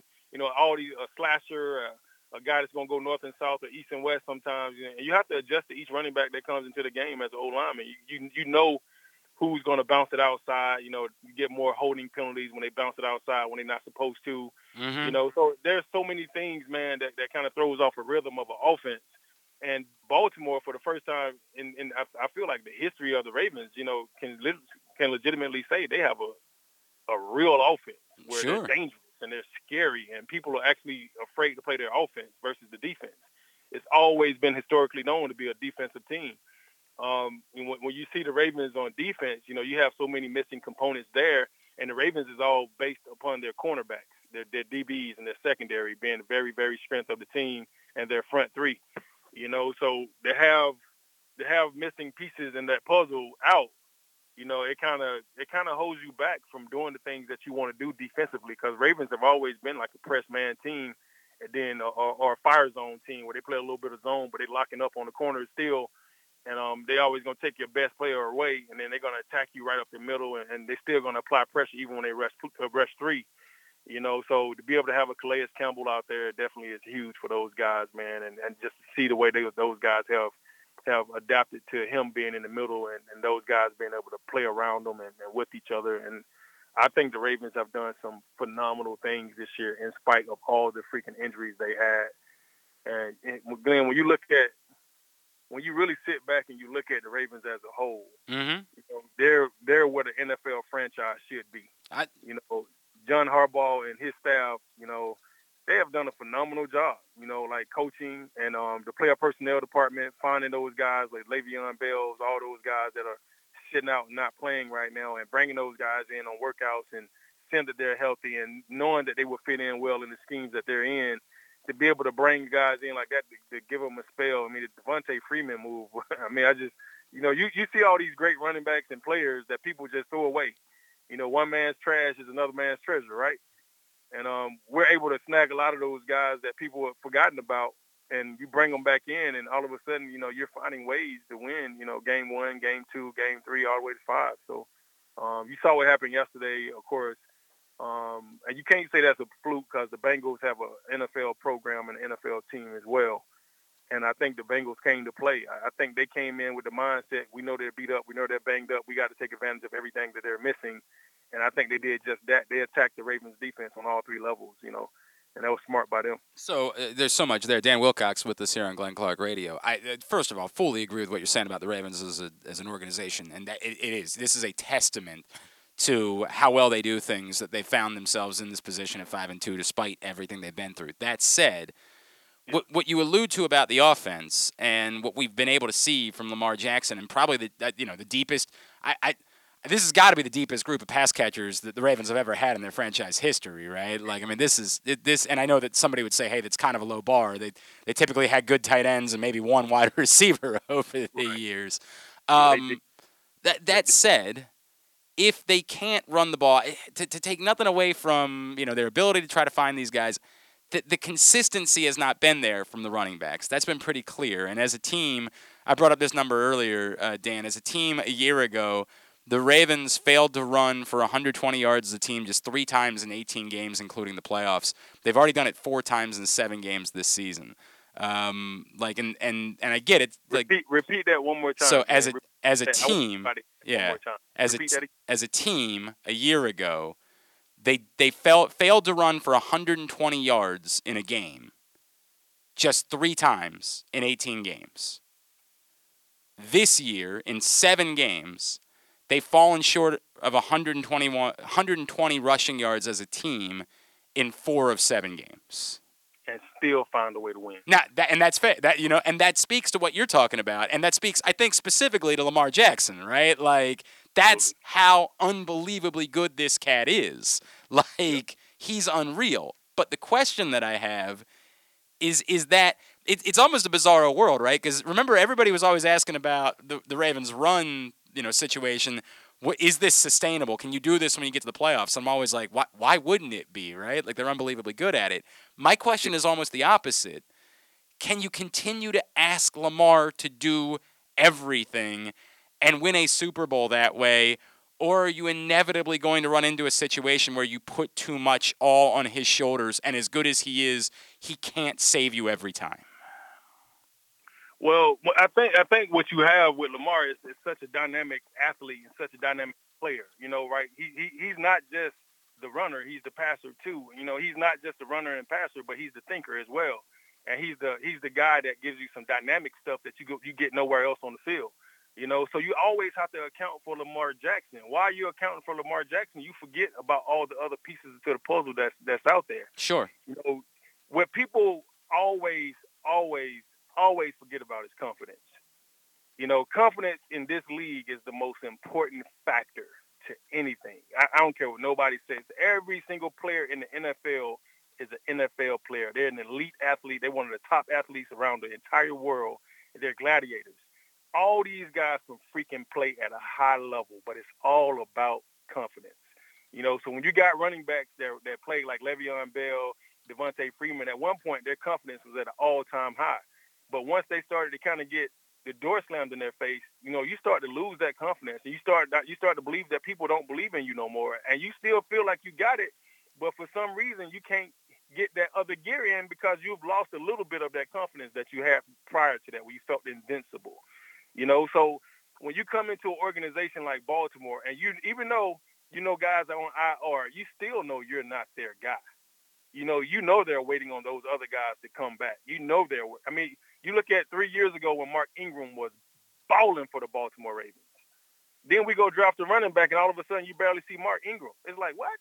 Like, where the heck is Mark Ingram? The guy was phenomenal. And what you do when you start bringing all these different pieces in is you kind of mess with the chemistry of your team a little bit. The best thing about Baltimore is they look for chemistry. They look for the guys that actually is that guy a Raven. Before I go get this guy, yeah, he's a good ball player. Yeah, he's this, he's that. But is he a Raven? You know, does he meet our temperament status? Does he meet, you know, our personality status? Will he mesh well in the locker room? Is he a good player? They're not trying to bring a cancer in Baltimore. You know, they're going to get rid of him in a heartbeat. Trust me when I tell you. Like, they do everything they can to try to keep the chemistry right. You know, so right now, the Ravens are playing off just pure Baltimore football. This is Baltimore football. This is the city of Baltimore. We're gritty, we're grimy, you know, we're classy, we're the charm city. You know, like, we're gonna fight to the freaking end of every single game. We're gonna fight for every inch on the field. They're playing because they're a Raven. You know, they're playing because they want to play like a Raven right now. So that's why they're finding ways to win games against teams that are sleeping on them. You know, the Bengals wasn't asleep at all. The Bengals came in that thing like, we finna beat these boys up. And they came in, they tried to set the tone from the beginning of the game. I mean, I saw one ball where Mark Andrews got kind of thrown to the sideline. He didn't catch it, but he got shoved out of bounds almost like 2 or 3 yards out of bounds. Right. And I was like, that's a dirty play. That's a play. It ain't dirty, but in the football world, it's like, all right, I just want you to know I'm here every single play. So the Bengals had that mentality of, all right, we're going to try to beat these boys up. We're going to try to thug them out a little bit, and we're going to let them know that we're here to win this game. We're not going to give them a chance. They beat the Ravens to the punch, what the Ravens normally do to everybody else. That's all it was. That's why they was able to get out on them a little earlier, and the Ravens had to play from behind the entire game. You know, but that won't happen in round 2. I can guarantee you that. So I'm still caught up with, like, the playing like a Raven. The Ravens football that has been bully ball, right, Dan? Like, that's been their mentality. Yep. Can they do that with this group of backs? Can they do that with the offensive line playing the way? And, like, if they can't, can they win a Super Bowl without it? Like, that's the part that I'm really struggling at. To me, this is as simple as they've got to figure out how to run the ball more consistently, right? Like, I might be oversimplifying it, Dan. It might be, you know, just the easiest thing to say. No, you're not at all. I mean, I think the running the ball will come. You know, you'll figure out who's going to be the hot guy, who's going to be the premier guy as the season comes on. I mean, you watched the Tampa Bay Buccaneers go to the Super Bowl last year, and then all of a sudden Fournette comes out of nowhere. You're like, dang, he ain't played that good. Fournette was balling. All of a sudden, he the guy in Tampa, right? You know, it's the same thing. Somebody's going to step up and say, hey, all right, I'm starting to feel I'm in great shape now, and I was a little bit out of shape when I first came in. You know, I was a little banged up the first couple of 4 or 5 games I played. Now I'm starting to get healthy. I'm starting to get stronger. I'm starting to get in great shape. And then somebody's going to show up. And when they show up, they're going to show up strong because all the other pieces are already still there. Even though the Ravens are as banged up and as beat up as they are, the next man up has always been super important for Baltimore. So the guys that are behind those starters, a lot of times are just as good as those starters. They just never get a chance to really show what they can do. And it's really important that their confidence build week in and week out, you know. So it's really, really important that happens for these guys. You know, at the end of the day, these guys are fresh out of college. A lot of these guys are still kids, you know, even though they're grown men, they're still kind of young, wet behind the ears, you know, and they still have to develop. You know, a lot of these, it's going to take 3-4 years for the development to happen. As this thing matures throughout this season, if the Ravens could just continue to find a way to win each quarter, right? You know, I always look at it like it's 4 quarters of a football season because it's 16 games. So every 4 games is 1 quarter. You know, you got to win 2 games. You got to win 2 games every quarter to break even. By that time, the end of the season, you'll be 8-8. You know, so if you can win 3 out of those 2 games every quarter, right now they're 5-2, so they're ahead of the curve right now. You know, so if you could continue to win 3 of those 4 games every single month, the Ravens putting themselves in a situation, you know, where they're going into the playoffs on a high note. Yeah, so they only losing 4, 5, 6 games a year. And then they go into the playoffs on a high note, and then they know they don't have all their guns. You know, as they start to get some of their guns back, and then these guys start to develop their confidence, the Ravens are only going to get stronger, only going to get better, period. I think you might be right, and I hope you're right. I'm just, admittedly, I'm nervous about whether or not they're going to get – I hearing you say that you think they're going to get it figured out, man, I hope so. I'm nervous about it, man. I just have not seen it from this group of backs. I have not – I've seen, you know, against the Chargers, and the Chargers have a bad run defense. I've seen it. Yeah. You know, outside of that, I've just not. You know, they get to the corner, even when there's space, you're just not seeing much happen from this group of guys. I just don't think they've got it with this group of running backs, Dan. That's what I'm nervous about. I hope I'm wrong. Who they have. All all they have in the backfield right now? I know they got Le'Veon Bell. I know they got Devontae Freeman. Who else they have? Well, if Murray comes back, right, like, they didn't have him yesterday, but they're hoping to get Latavius Murray back. And then Tyson Williams, who, they've been reluctant to put on the field, right? Like, he's been inactive. He was only active yesterday because Murray was out. And it's rough. I mean, it's rough with this group of guys. And it's easy for me to sit back and say, well, go trade for a back. Obviously, that's easier said than done, right? Like, it's, yes, go. I think they should be trying to explore trading for a back, but finding a dynamic a back that's not going to cost you money, that's going to put you over the cap or cost you such draft capital that you're willing to do it, that's not easy. That's not easy. So that's why I'm nervous about it. I'm nervous about it because I'm nervous about this group, man. Right. I mean, I think at the end of the day, Le'Veon Bell was Le'Veon Bell. Let's not forget who he was. Devontae Freeman has always been that twitchy, scat back, catch balls out the backfield, make plays, make people miss in the open field. And you're seeing flashes of that from those two guys. Keep in mind, these guys came in the beginning of the season. They was not Ravens this offseason. They did not go through training camp. They did not go through summer camp. They did not go through OTAs, none of the offseason conditioning stuff with the Baltimore Ravens. Mm-hmm. So they're coming in, they're meeting guys for the first time. Sometimes that's an intimidating experience to come in and to be expected to play right away and contribute, and everybody's counting on you to make plays. That puts you in a very sticky situation, especially if you're not in tip-top shape when you come in, and especially if you don't know the offense when you first come in. These guys are literally learning the playbook as they go. Every single week it's a new set of plays for these guys. They're expanding the playbook week in and week out. Yeah, the protections are the same. And you know what 200 jet is, 300 jet, scat and all that type of stuff. And you're starting to learn your hot fakes and your hot reads. But, they're going to miss assignments just because they're new. And they're not even been in this offense a long period of time. So that makes the playbook extremely limited for the Baltimore Ravens staff. They have to put in plays that these guys can learn quickly and be able to evolve to, considering the fact they have not been in this offense a full season or a full year or off season at all. And you talking about we in week 7, week 8 now? Yep. You talking about 7 weeks of practice for these guys.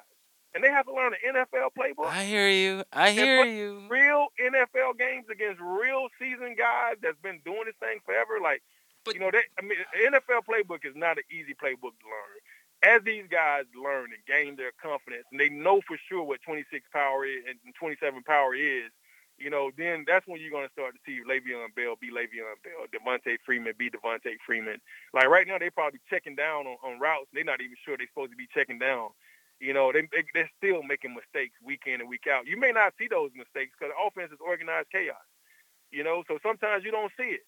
But when you do see it, it's very noticeable. You see Lamar running for his freaking life. You see a jailbreak up the middle and 2-3 guys coming free because the guy didn't fill the hole he was supposed to fill. Then you start to kind of understand, like, hey, all right, let's give these guys a little bit of a break, and they're going to develop. I mean, they're professionals. Le'Veon Bell, Devontae Freeman are professionals. I'm gonna hold you to it. We're gonna talk again here in a couple weeks, and we're gonna say where are we. And if you're right, I'm gonna say Dan Wilcox. I should have never doubted you, my friend. I should have known better. That's what I'm gonna say. Then it's all about confidence. I promise you, bro. Like even when you're doing what you're doing on the radio. Your first couple of shows with a new company or a new group, you're like, all right, I'm kind of shaky. I don't know if I can push the limits here. There's some things that are different from the last team you was on. You clearly were listening, and I appreciate that. You were clearly listening. Hey, man, you know how this thing go, man. It's like that in every single field. We all here to win. We all are professionals at what we do. We're a pro for a reason, and we want to be the best at what we do no matter what. And trust me, these are not the type of guys that want to let another 53 guys, 54, 56, 60 guys down. They want to definitely, hold their end of the weight. They're going to start showing up week in and week out. Just watch. Just watch it. All right. At Coach Wilcox on Twitter. That's how you follow him. And WilcoxCustoms.com. How's your family doing? How's everything going at home? Everything's wonderful, man. The wife is as beautiful as ever. And both boys, my oldest son decided to play a little bit of football this year. He's playing a little defensive end. And my youngest son decided he wanted to play golf, so we're going to get him signed up with a golf program. That's awesome, man. That's awesome. Very cool. Very cool. We love you, brother. Let's not make this. Let's do it sooner. All right. Let's do this in a few weeks. Let's catch up again. All right. Give me a call back, G. I'm here for you, bro. Appreciate you, bro. Thank you, Dan. Bye-bye. Dan Wilcox, former Ravens tight end. Great dude, one of our favorites over the years. I just can't. I can't just accept that it'll get better. I just don't see it. I don't think this is any longer about playbook. They're not doing anything even when they have a corner. There's just no burst. I think they are who they are. I thought Latavius Murray would be serviceable, and you could argue he's been serviceable. I think he's been on the low end of serviceable, but serviceable. And you can argue Devontae Freeman's been okay catching passes. You can say, he offers you something in that way. But there's no burst. There's no one who's taking whatever space is there and turning 2 yards into 10. If 2 yards is there, they're going and getting the 2. So you could say it could be worse. I mean, I guess they could not even get the 2. That's possible. But that's what they're doing. I just can't just believe that it's going to get better. I wish I could. I hope I'm wrong. I hope badly that I'm wrong about that and that it does get better, but very difficult for me to just believe that it will. All right, if you're not playing Underdog Fantasy Football, I have no idea what you're waiting for. Download the Underdog app. Go to UnderdogFantasy.com right now. Use the code PressBox. When you deposit $10 or more, you get $10 free to play with. It's not just the daily and weekly fantasy games that you've grown to know and love. It's also player props, parlays, things along those lines. They got it for you. Underdog Fantasy Football. It feels like you're betting, which is good because you still can't do that in the state of Maryland for whatever effing reason. So stupid. Which is also a reminder, send an email, SWARC, S-W-A-R-C, at mlis.state.md.us, and let them know how you feel. Nincompoops. Well, you don't have to do that. The point, Underdog Fantasy Football. Download the Underdog app. Go to UnderdogFantasy.com. Deposit $10 or more. Use that code PressBox. Get $10 free to play with Underdog Fantasy Football. Jeremy Kahn joins us next. Then we'll dish out some slaps to the helmet. That's coming up. It's Glenn Clark Radio. Every seat is the best seat at M&T Bank Stadium. Don't miss a moment of Ravens football this season. Single game tickets are now available at BaltimoreRavens.com/tickets. The latest edition of PressBox is available now. On the cover, Mike Ashley dives in on 20 seasons for Brenda Frese as the head coach of the Maryland women's basketball team as she looks back, but also looks forward. Plus, we introduce you to men's and women's college basketball players from every D1 program in the area, and the very first Baltimore interview with Elijah Green, the son of former Raven Eric Green, who could well be the Orioles pick with the #1 spot in next year's MLB draft. PressBox is available for free at over 500 area locations, including 60 Royal Farm stores, and you can always find the entire edition as well as the best daily coverage of the Orioles, Ravens, and Terps at PressBoxOnline.com. What's up, everybody? This is Tyus Bowser. I can't wait to see you guys for the Tyus Bowser Show this fall. We're going to be taking the show on the road all over the area. You can meet me and my very special guests. If you can't make it out, you can watch the show on live on PressBox Facebook page or listen the next day. Find out more about where we'll be by checking out PressBoxOnline.com/Bowser. We'll see you all season long for the Tyus Bowser Show. The all-new FanDuel Sportsbook is coming soon to Live Casino and Hotel in Hanover. Maryland, this is your chance to win big right in your own backyard. Bet on every sport with self-service kiosks and watch all of the action from the best seat in the house. Make every moment more at the all-new FanDuel Sportsbook at Live Casino and Hotel in Hanover. Please play responsibly. Gambling problem? Please call 1-800-GAMBLER or visit mdgamblinghelp.org. That first sip.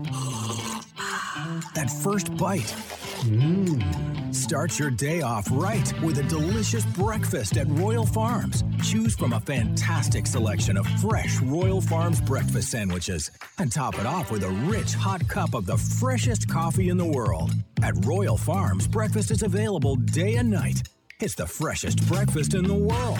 Real fresh, real fast. Royal Farms. Hey, it's KZ. The Pressbox Fantasy Football Show is back, as always, on Thursdays. You can catch it at 11:30. We're brought to you this year, CCBC and Glory Days Grill. You can catch the show two ways, facebook.com/PressboxSports or PressboxOnline.com/radio. The /radio is if you want to listen. On Facebook is if you actually want to see my ugly face. We're going to have a lot of fun this year. DFS, daily lineups, keepers, all kinds of fun stuff. Please tune in, Pressbox Fantasy Football Show, every Thursday, 11:30 a.m. The Toyota Tacoma comes in a wide range of models and trim lines. You can choose the perfect Toyota to reflect your unique personality and driving habits. Check out buyatoyota.com for deals on new Tacomas from your local Toyota dealer today. If you miss anything, don't forget that you can find whole shows later on Spotify, Apple, or Amazon Podcasts. It's Glenn Clark Radio. Ah, yeah, back in here on GCR. Monday edition of the program. If you haven't picked up the new print issue of Pressbox yet, make sure you get to your new. Any Royal Farms will do. It doesn't have to be a new one. Although I visited a new one recently. I visited the one on Padonia Road in Timonium on Saturday. You can go to that one, or you can go to any of the old ones. They've all got this new print issue of Pressbox, which is available right now. Brenda Frese on the covers, 20th season for her as the head coach at Maryland. A lot of college basketball content in there. Go pick it up right now. That new print issue of Pressbox. Joining us now, as he does every Monday, he's our friend Jeremy Kahn, and he's back with us here on GCR. So am I not working out enough? You didn't get me anything for National Tight Ends Day, you jerk. Yeah, and you didn't tell me you were in Timonium. Yeah, well, I was making a pit stop. I was making a pit stop in Timonium there. Boy, I was... Did you say pit, or did you say... Oh, anyway. I didn't get you anything. I didn't realize it was National Tight Ends Day. How did you not realize it? It was beaten upside your head a billion times by everyone related to the National Football League yesterday. What the I'm so tired of all these days. Like, Rob does it on our show where... He gives out what day it is. It's National Donut Day. Who came up with that? You know, I did that bit for a little while actually. I did. This is so, and we've since found out Les Miles not a great guy, which is a bummer because. Do you remember years ago there was a rant that Les Miles did about Columbus Day?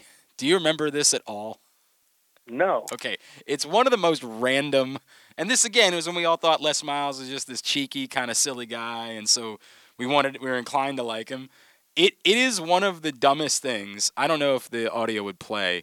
I'm seeing if I can find a transcription so I could read it. Like he walked up to the podium and did a press conference when he was at LSU on Columbus Day, and he said along the lines of, "Don't forget today is Columbus Day. So if you know anyone who's Italian or enjoys searching for new lands, today's your day."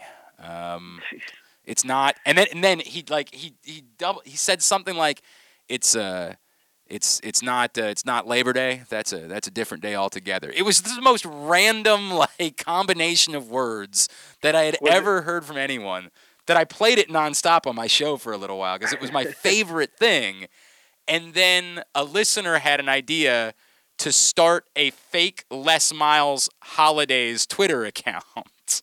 And so every day, one of us would send a tweet from this Twitter account that was like Les Miles wishing everyone, a happy National Tight Ends Day. We'd be like, it's National Tight Ends Day. If you know someone who used to be a basketball player or who's got a extraordinary vertical but isn't fast, today is your day. It's not National Take Your Child to Work Today. That's a different day altogether. And we would send a tweet like that every day until literally we got a message from Les Miles who was like, dude, this is the funniest thing I've ever seen in my life. I love this. Oh, and then, really? Well, that's interesting. And right, so two things happened. One, we were like, well, that's the end of it, right?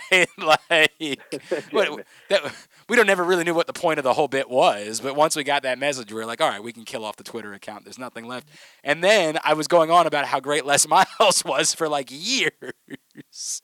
Only to find out he was actually, kind of a dirtbag. You clearly jumped the shark on that one, then, right? You figured it was over with. But did you see Mike Leach and his candy? Oh, did I ever? Did I ever? Yeah. Did I ever, man? I love it. I mean, interesting guy. I can't, and that's the thing too. I'm sure people would tell me there are some things that I shouldn't like about Mike Leach, right? But I can't help it. He wins me back every time.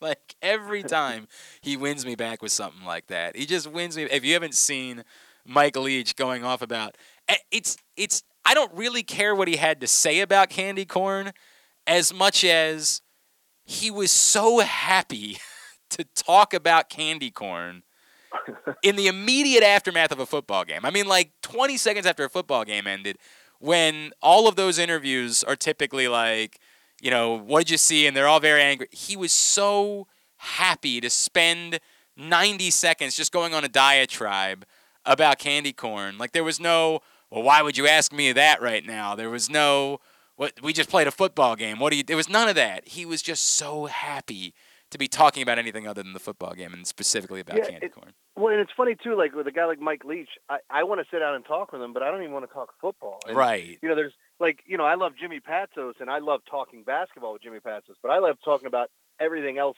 but basketball more than I actually like talking b-ball with him. But the problem with Jimmy Patsos is you have to go to a commercial break at some point. And he has no concern for that whatsoever.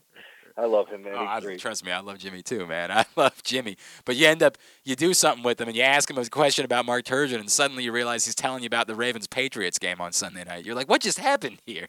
Like, what the? Yeah, I get way down that rabbit hole where we start talking about something, and before I know it, we're talking about codes from the Da Vinci, like little secrets in the Da Vinci Code, and I'm like, where the hell did we get to this? What the hell just happened there? All right, so I'm going to pose the same thing to you that I posed to everybody else this morning. How do you measure the Ravens being 5-2 and how remarkable it is against just how much of a thud that was and the re-exposure of the offensive line issues, the run game issues, the defensive issues that they've been able to overcome at times to win games anyway? Well, I just saw like a tweet that was put out that the Ravens had given up, almost as many 40-yard or more plays this year as they have in like the last, 4 or 5 years combined or something like that. I mean, they're just giving up big play after big play. And it's really weird to look at this team and try to, figure out what's wrong. Because if you go back, we're a week removed from talking about one of the more dominating performances. Let me give you just a number real quick. They came into yesterday 10th worst in the NFL at 5.9 yards per play that they had allowed, and then yesterday they allowed 8.3 yards per play. So I'd have to see if that's been updated. This was something that I found last night, and hopefully it's been updated and I can give you it. But yeah, it ain't great. Well, and Glenn, like I've been kind of talking about this from week one, where it's kind of you're almost asking a question like, is this a good team? And it seems like a silly question with their 5-2. They have an MVP candidate in Lamar Jackson. They can put up points with the best of them. But I mean, like realistically, if we look at all the factors of what we have, they needed a record-breaking field goal to beat the Lions after, coming off an emotional win against Kansas City in which they came back, won that game. And now we're looking at Kansas City going, I'm not sure how good they are, right. Especially defensively, which, I think we were all betting we would bet that they figure it out at some point because that offense is just too good.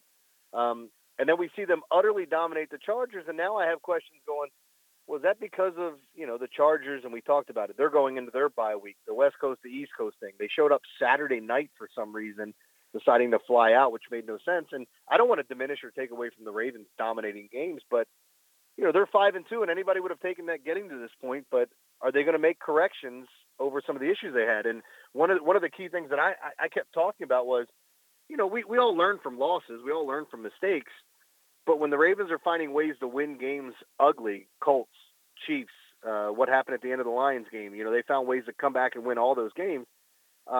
Do you inherently look at it and go, hey, we got to win and you're celebrating? Or do you go back and say, what did we do wrong? Why did we get to that point where we're not just taking knees at the end of the game because we dominated like we have in years past? And it's kind of a cool thing if you can learn from a win, but I don't know. I don't see a lot of changes on the team, and you hope in this bye week that they can figure some things out. By the way, for the record, it's 6.3 yards per play now that they've given up. It's tied for the second worst in the NFL behind only the Kansas City Chiefs at 6.6 have allowed more yards per play this season than the Baltimore And their Ravens defense is horrendous. Yes, is known as the worst defense in the NFL. That's the reality of the circumstances.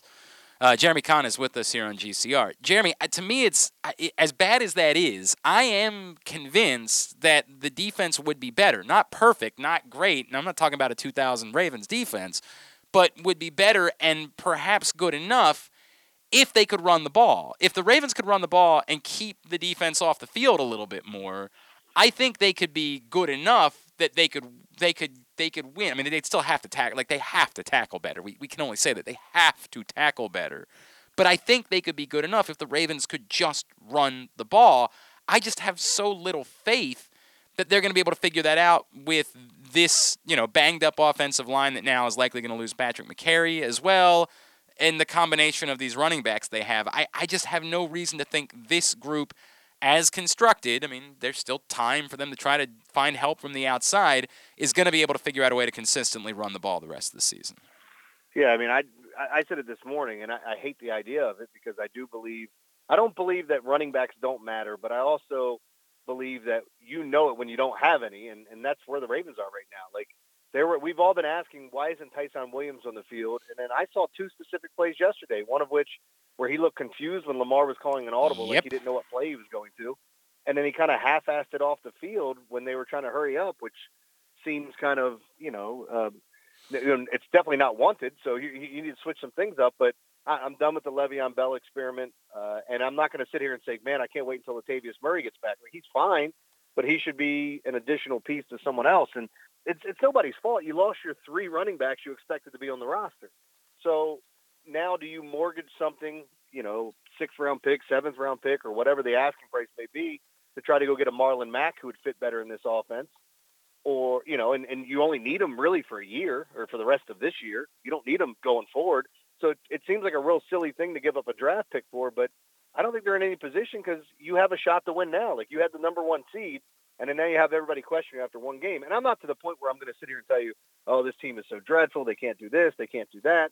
Their offense is still pretty damn good, even without having a running game. And what year is it? Because, when will we ever expect to sit here and say, oh, my God, I'm concerned about the defense and the running game, but the passing game is good? It feels like we're in some different multiverse here with the Ravens as it stands.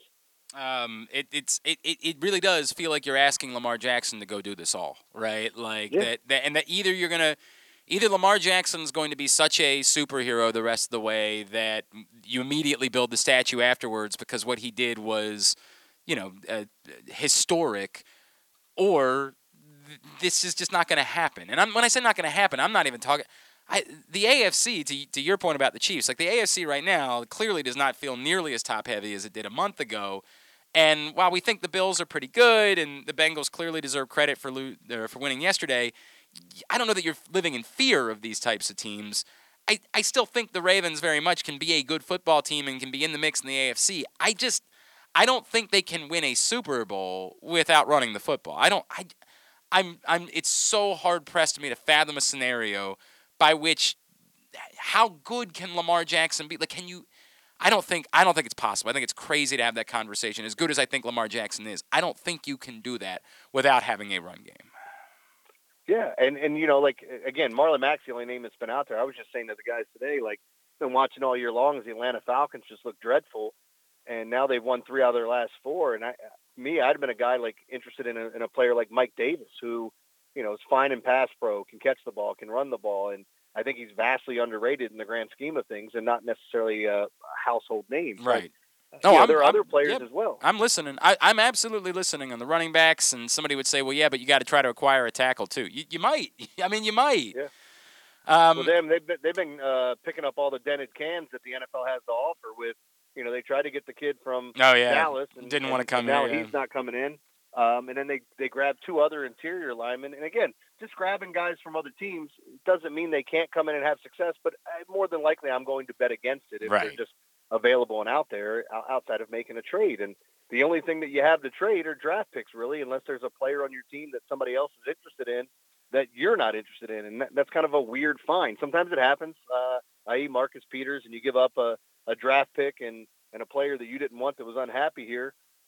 So be it. If another team's interested in him, wants to kick the tires on him, but there's really not a lot to offer outside of draft picks. And the sad part is, once you pay Lamar, you're going to want to have all those draft picks. You need cheap talent at that point. Yeah, I still don't. I mean, 10 draft picks a year from now, including 5 in the 4th round. Like, I get what you're saying, and I brought that up yesterday. But you've got the capital. You've got the capital. You're not putting that many 4th-round picks on your roster next season. Like, it's just not happening. Remember, the last time they had 5 4th-round picks was the year everybody was going gaga over, oh, this might be the greatest round I've ever seen from a team in the draft. And what they have to show from that round, this was 5 years ago, is Tavon Young, like, who's been okay. Like, he's been all right. But that's it. That's all they have to show from that 4th round from those years. It was Chris Moore and Kenneth Dixon and Willie Henry, and it was just, oh, my God, what a spectacular. This is why the Ravens are so different. This is why the best drafting team ever. For God's sakes. What are you talking about? They turned Willie Henry into a draft pick or a player from the Steelers, right? And, Kenneth Dixon, God, I love that guy coming out of college. Nope, so did I. That was. So did I, but he had no interest in blocking. He had zero interest in throwing a block, and they said, you're going to get somebody killed. We ain't putting you on the field. That's the way that it's going to go. How was your betting weekend? So Saturday I split, and I had a couple of tough losses. Like, it was a 500 day. And then yesterday, so far in the NFL season, I have to go back and look at it, but on my show that I do on Sunday mornings on 1300, 8 to 10, if people want to listen in, I'll be doing that every week. But I'm actually, and not just on 1300, by the way, it's across the country. Jeremy's underselling but I'm just saying that. For people locally here, yes. I told Rob, I said I got on BET before he did. It's the Bet Network. So very nice, very nice. Yeah. Like how I threw that in there. Yeah. But no, like I was hitting 70% of my picks on there. I went 1-4 on my picks this week. I finally got my prop bets up. I've had such bad luck. Like, I had Miles Sanders over 60 yards. He looked great on their first drive. Rolls his ankle. I've had a couple of those this year where my player gets hurt or something goofy happens. But, and then I had just had a bloodbath yesterday. The one game that I was really adamant about outside of my lock was that the Carolina Panthers should not be favored over anybody, and I know how bad the Giants are. God. I'm definitely not, paying a price for them on the road, and them giving up points. And then the Giants end up handling them because Sam Darnold looks god-awful now.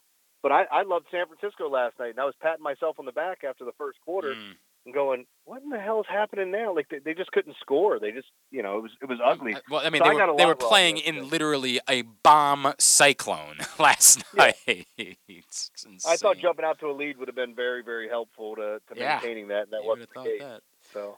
All right, I want to pose this to you, Jeremy Kahn, before I let you go this morning. I don't know if you've seen this, but there is a podcast that's coming out from the Blue Wire Network that's called The Rumor.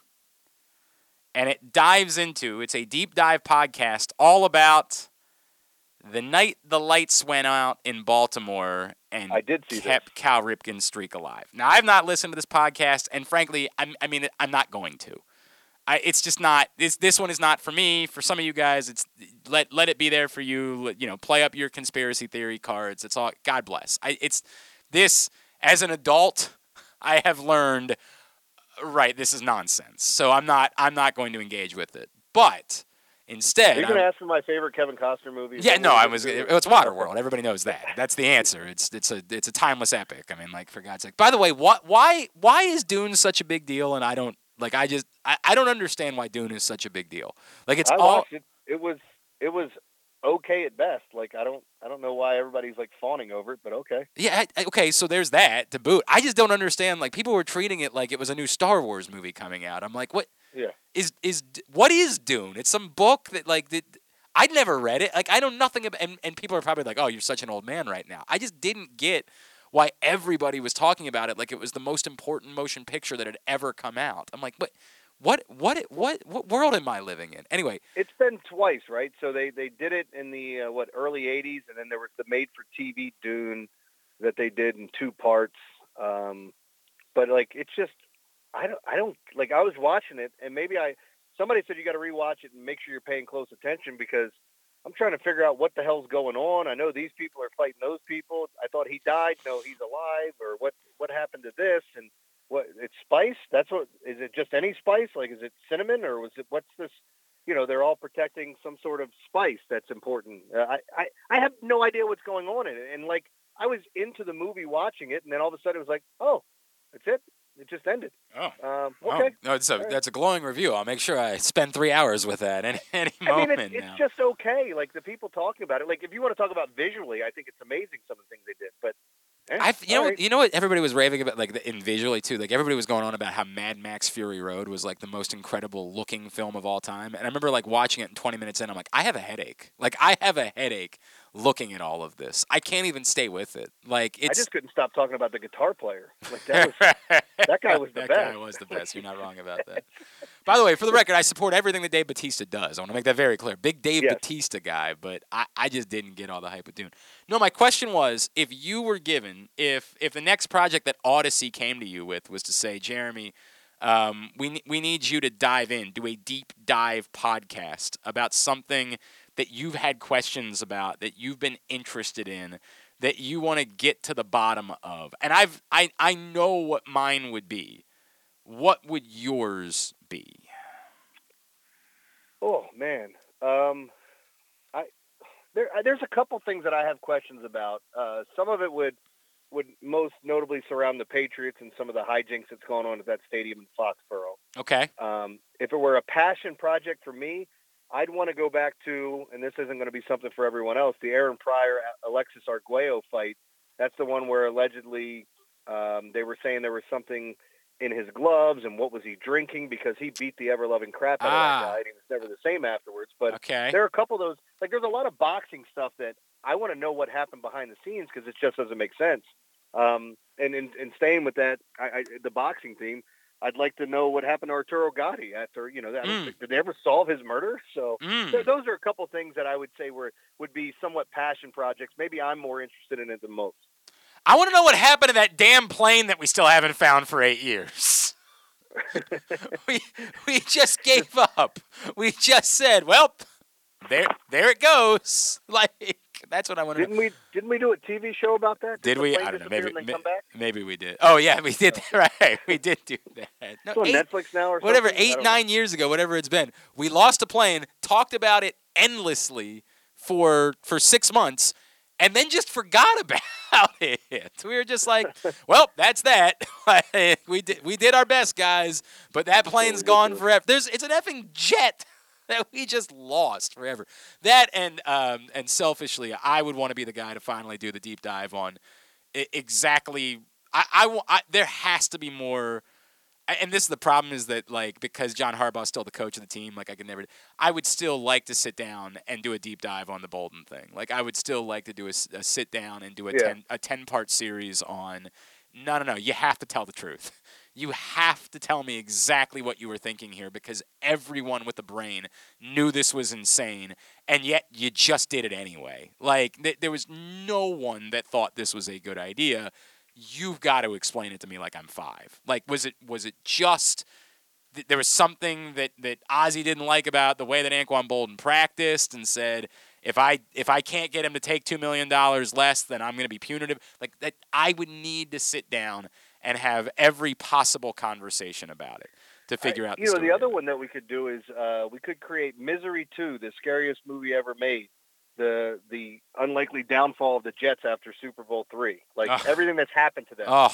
God. You just go through all the quarterbacks and the front offices and the head coaches and going, this is a tragedy of a football team. I had someone recommend to me, because I brought it up. The interception that they ended up ruling was a fumble from Carson Wentz last night. In live action, looked like the worst throw in the history of football. Like, I mean, it was just an abomination. Then, obviously, on replay, you saw that he was impacted by the defender, and so. But it literally it should have been called a fumble, is what you're saying. Yeah, and they did. They ultimately ruled it as a fumble by the end of the night. By the end of the night, they went back and changed it from an interception to a fumble, so he was credited with no picks last night. If it doesn't hit the ground, how is it not a? I don't. Anyway. Because they're saying it only came out because of the content. Like it's a whole thing. Anyway, the moral of the story is, in the moment, I said that's the worst highlight I've seen from a football player since the butt fumble. And then I got a similar, when you use the word butt fumble, so much comes to mind that I think you could do a literal 10-part podcast just on the butt fumble, just on maybe the most iconic play in football history. Like, when you say that term, everyone knows exactly what you're talking about. everyone thinks about it, and it's the only thing they associate with Mark Sanchez, they utterly forget the fact that he literally took the team to 2 AFC championship games. Like, it's all forgotten. Completely forgotten. The only thing that is ever thought of with Mark Sanchez is that moment. I think you could do a 10-part podcast series alone on the butt fumble because it's that iconic of a moment in football history. That kind of goes back to the old adage that I can't repeat in full. Is like, you can build 1,000 bridges, but if you do this one thing, you'll be known as this instead of a bridge builder. Yeah. 100% He's the butt accurate. fumble guy. He's the butt fumble guy. 100% accurate. You do that one thing with that one animal. Yep. Jeremy Kahn, what's coming up on the Big Bad Morning Show? So all this week, we'll obviously be focusing on all the issues that the Ravens have at hand. Trying to figure out what they should do. The trade deadline, we're, a week away now from it. And, yep. What type of move should they make? Should they mortgage part of their future, like we've talked about, to go make the team better now? I'm in the side of yes, and we'll give our reasons why throughout the week. All right. At Jeremy Kahn 1057 on Twitter. Of course, his picks every day at PressBoxOnline.com. And, of course, the Big Bag Morning Show on 1057 The Fan. Appreciate you, pal. We'll talk to you next Monday. Thanks, man. Jeremy Kahn, 1057 The Fan, and PressBoxOnline.com. Appreciate him. Every seat is the best seat at M&T Bank Stadium. You know that. Who am I telling? You guys have been there. Don't miss a moment of Ravens football this season.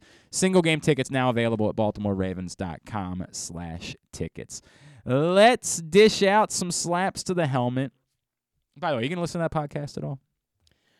I might. I might. I'm not a big, even though I've done podcasts and I've been on podcasts, I'm not a big podcast guy. I'm not big on listening. I'm more inclined to listen to radio shows in podcast form than I am. Which is funny because I'm not really inclined to listen to radio. Like, I'm out of that world just because I don't think it's done. But like the people that were radio hosts that did good, entertaining day-to-day shows talking about the topics of the day that have now moved into podcast form, the Mike O'Mara's of the world, I'll listen to that. But like, these types of podcasts have not typically been the types of shows that I've listened to. Mm-hmm. I did I listened to Aditi Kinkhabwala's podcast because she asked me to. And I thought it was good. I thought it was a good concept, right? Like, and I don't know that I'd listen to every one, but when I see something that's interesting, I'd be inclined to listen. Now, also part of that is that she's my friend, and so I'm more inclined to listen because of that. I get why people are interested in it. It's salacious. It's got teeth. It's got all of those things. But I know enough to know it's all nonsense. Well, there's video evidence, I believe, of Cal on the field when the lights go out. Something like that. In pregame warm-up. So like it's poppycock. Yes. There you look at you. It's poppycock. Yeah, very well done. I don't even know if Kevin Costner's ever met Cal Ripken or his wife. We do know that because they've been photographed together a couple times. But I mean, I've never seen these photos at all. I included it. I did I'm trying to remember when I did this. I want to say last year during the pandemic. I believe I did a myths when we do the 15 for print.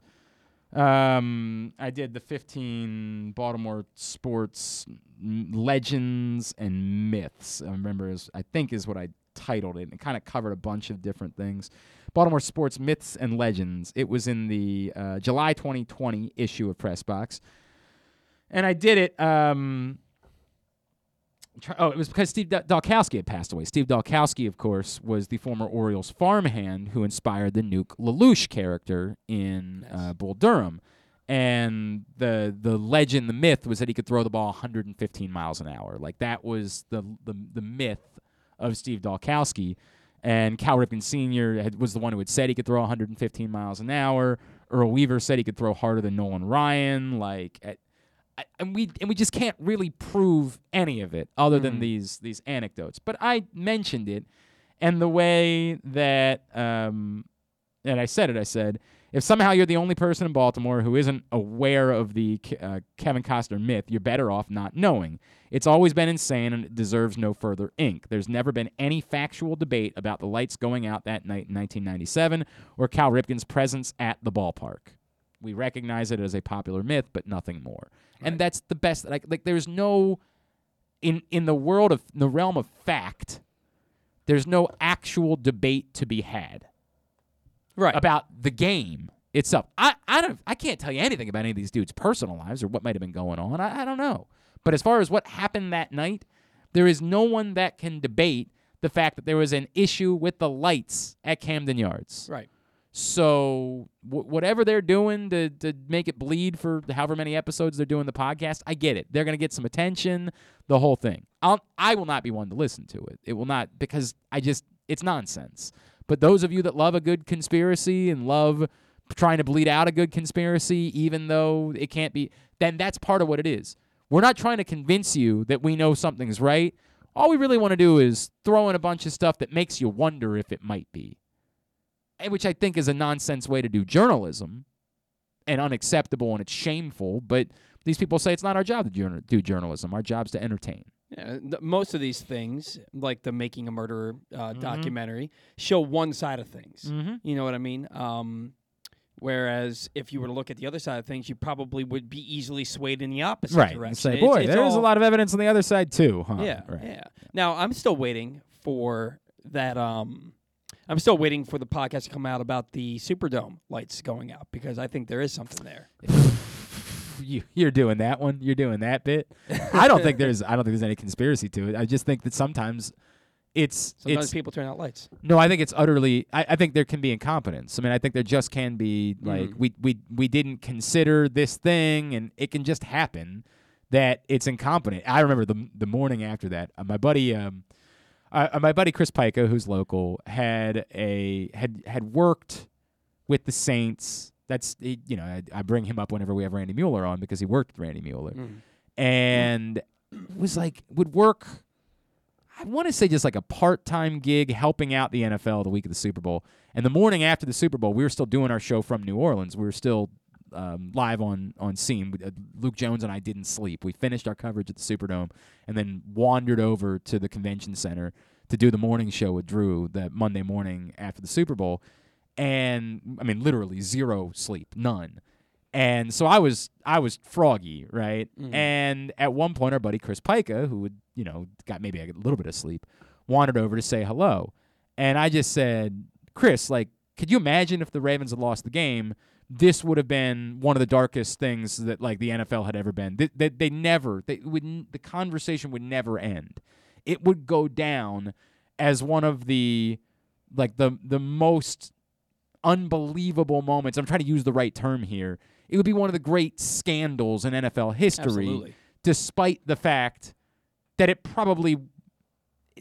there was no conspiracy to it, most likely. It would still be thought of that way eternally. And he got super pissed at me because how dare I, come after the shield, right? You don't do that. That's not the way that it goes.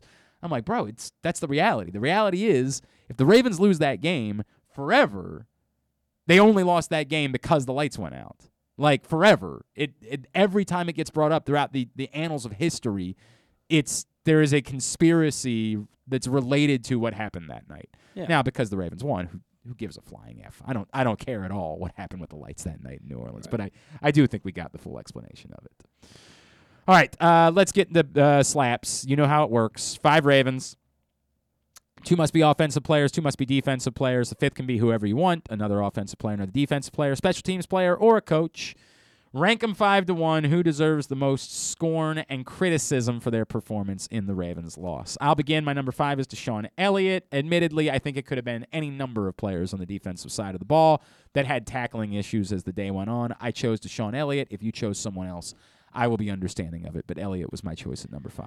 So the whole defense was bad yesterday, right? So my number 5 is Brandon Williams. I saw somebody else bring that up. I don't. Well, and what I put down is there was on the Joe Mixon touchdown run that iced the game. Mm-hmm.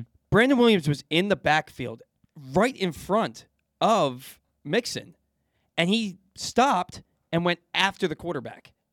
And he went after the quarterback, I guess, because he thought it was a play-action pass. But he had a clear shot at Mixon, and Mixon went right by him because he went in the opposite direction. Yeah, and that was a glaring thing to me because it was a touchdown run that iced the game. Okay, I mean, I don't know. I thought the game was kind of iced by that point already. There's 2 things about the Brandon Williams. If you put Brandon Williams on the list, it's not like anybody played so well yesterday that they can't be on the list. I get that. Maybe Anthony Averett might be the only guy that played well enough on defensively yesterday that I'd be flabbergasted by him being on a list. I constantly I feel like the Brandon Williams story has been so poorly told in Baltimore. Brandon Williams has been a damn good football player in Baltimore because his responsibility and the responsibility of defensive lineman in a 3-4 is to take on double teams. It's not to be the one making the plays.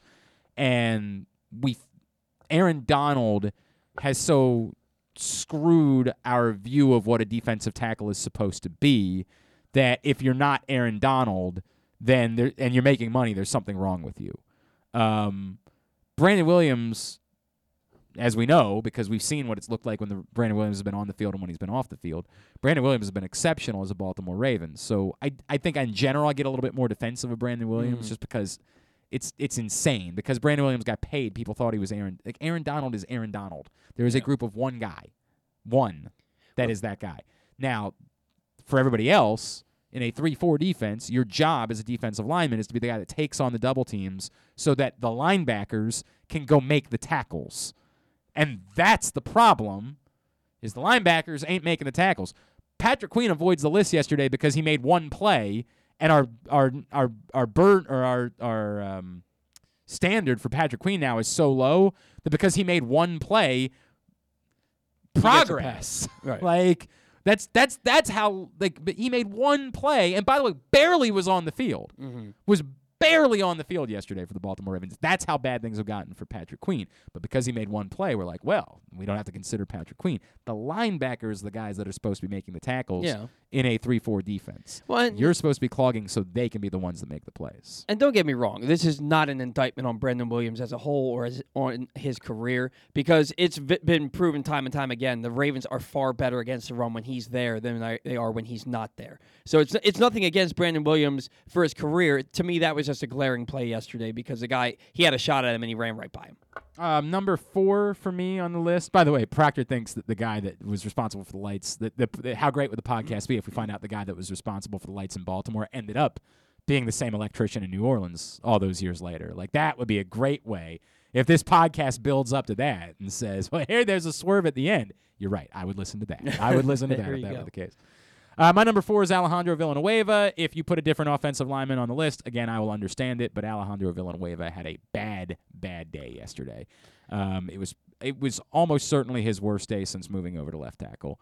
But again, not like much of anybody was playing particularly well along the offensive line, so I will certainly understand if you chose somebody else to make the list. So again, I'm gonna give you a spoiler here. An offensive lineman did not make my list because the entire offensive line was so bad that I couldn't single one person out. Right. They were so bad. For me, my number 4 is Odafe Owe because he was non-existent yesterday. Yeah, he didn't. He had the one early pressure that forced Burrow to throw the ball away on the rollout, but yeah, I mean he didn't make the impact plays yesterday for sure. The one play I remember seeing him on, other than that, was a blow to the helmet that did not get called on Joe Burrow. That was the only thing I saw him. For somebody that's been a difference maker on this team as some pretty big points for the Ravens this year, the fact that he was non-existent yesterday, I thought was a big problem. All right, my number 3 is Lamar, and he wasn't good. I don't know what else there is to say. He didn't have a good day yesterday. Now, some of his throws were great. He made some great throws. But on the whole, we'll never fully know exactly. He took responsibility for the timeout thing. And if it is as simple as that, if either he just had a brain fart or somehow didn't know you never take a timeout in that spot, then that's shameful. I don't know if there was somebody in his ear reminding him, hey, like, go back out there, but whatever you do, we're not taking a timeout. Like, I'd still like to get to the bottom of that. We can do a 10-part podcast about that, how the F that ever happens. Early on, throws were off the mark. There were guys that were open that he wasn't throwing the ball to. He didn't want to run until after they had fallen behind. There was just a lot of things in there. It was not Lamar's day. And again, he's a guy that we have a high standard for, and it just wasn't his day yesterday. So he's number 3 on my list. Yeah, certainly missed a lot of throws and had a lot of bad sacks, I think, that he took yesterday. Yep, I agree with that too. For me, number 3 is Le'Veon Bell. He has no burst. He has no acceleration. He had 4 yards on 6 touches. Some of that's not his fault, but by and large, I think he's done. I see nothing. I've seen nothing out of Le'Veon Bell. I've seen Latavius Murray, even Tyson Williams at times, definitely Devontae Freeman, do more with less with this offensive line. as far as his offensive line is concerned, and Le'Veon Bell has done nothing. He scored 1 touchdown this year, which is nice, but he's done nothing in his chances, in my opinion. I think my expectations for him are so low that like it's hard for me to be too critical. Like I saw a lot of people.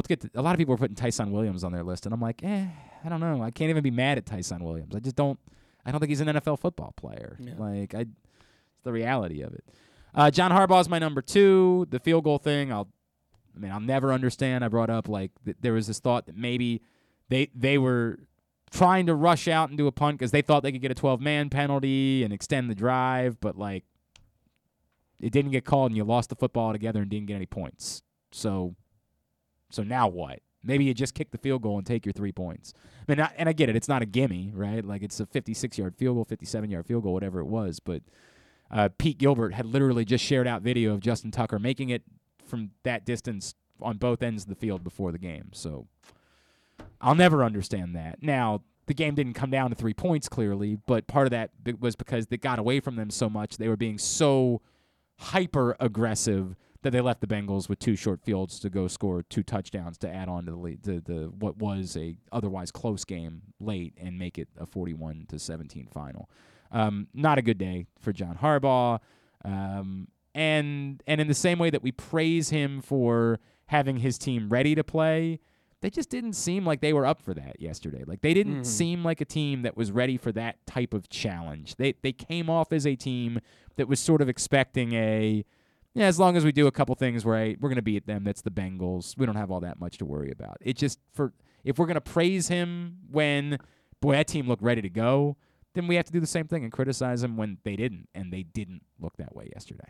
Yeah, having the best kicker in the world standing on the sidelines and not in field goal opportunities doesn't make a lot of sense to me either. Early timeouts, Lamar took the blame for that, but there was another timeout in the third challenge quarter. Was unacceptable. Yeah, the challenge, I get it. I know that your emotion is, I really want this to be something that it wasn't. Yeah. But you have to be able to separate your emotion from reality. And it's someone's job. There's someone on their staff whose job in the booth is to be the guy that puts no emotion into it, that says, look, the fans are going to boo because they think that you should challenge it, and your players are going to be mad because they think you can challenge it. But I looked at it.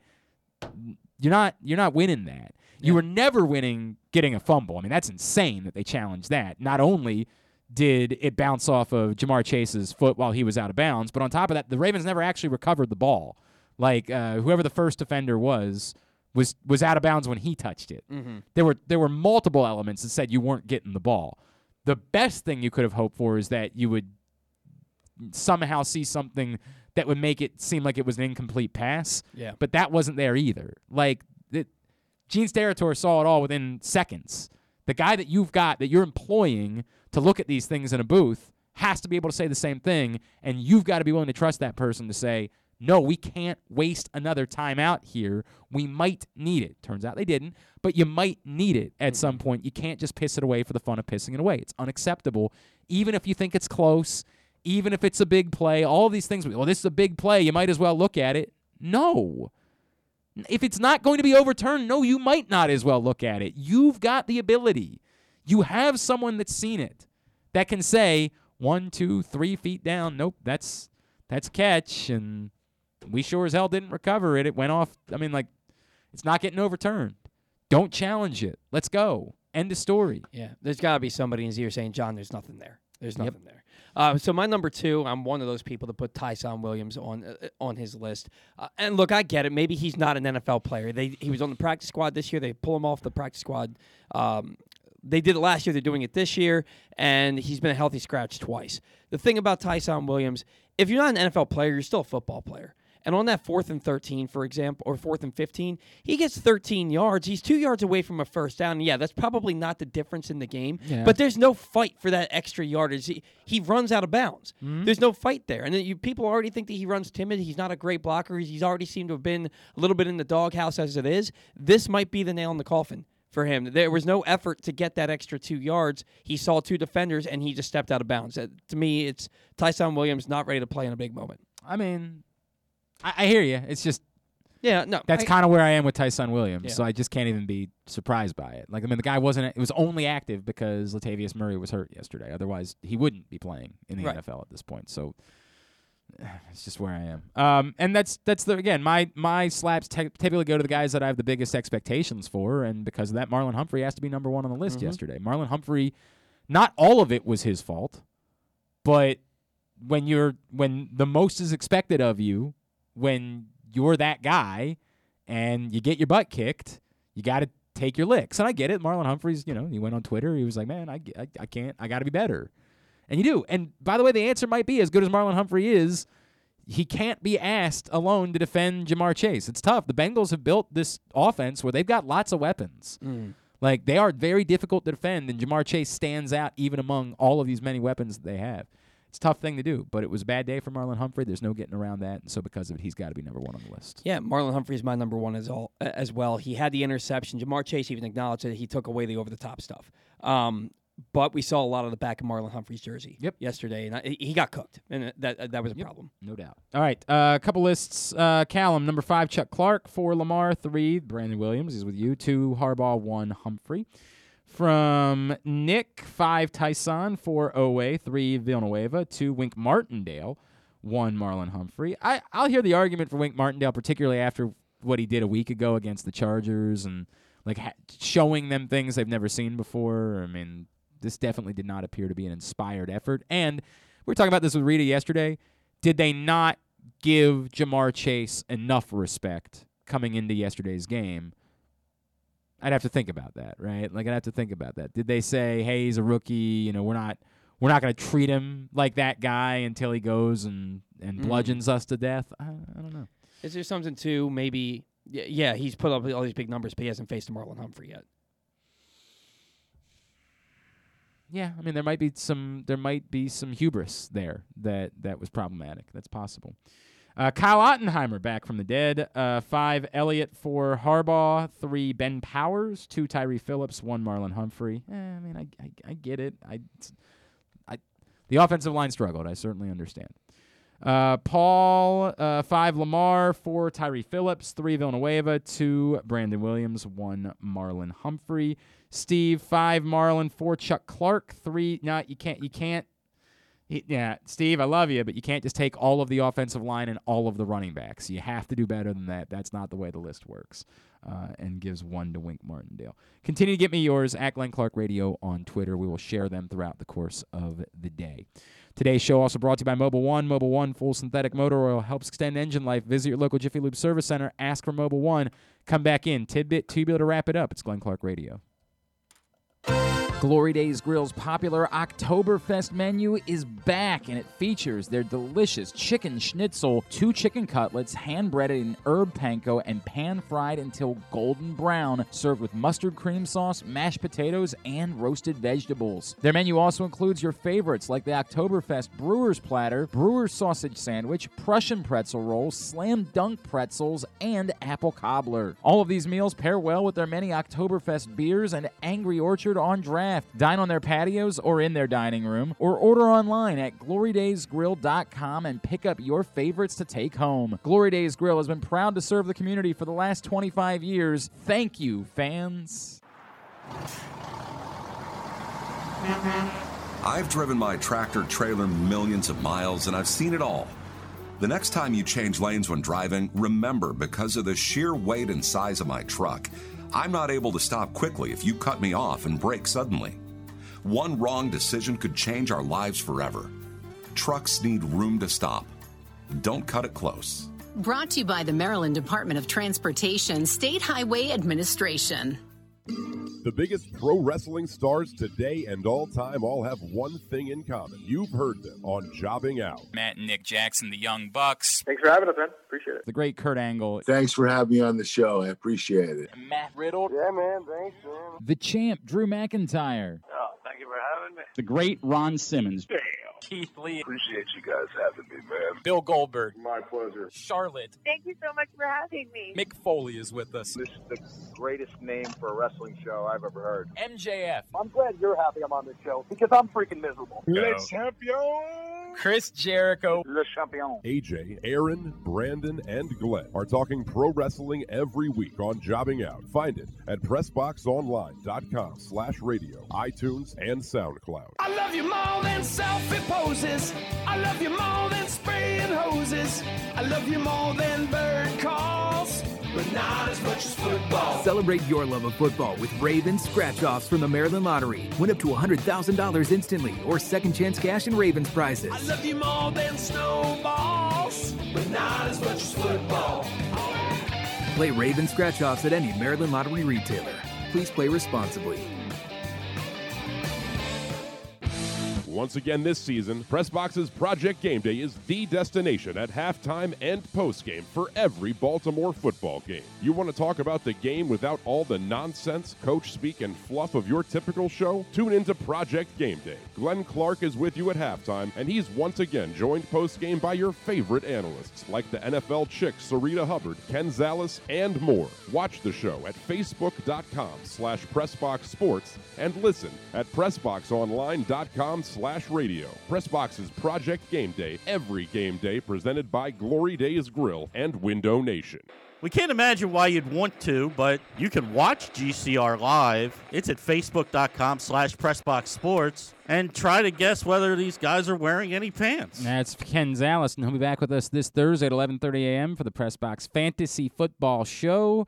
As long as Tyler Lockett and Alvin Kamara don't combine for 73 points tonight, I'll have a perfect week in fantasy this week. And I think I feel pretty good about that, but you never know.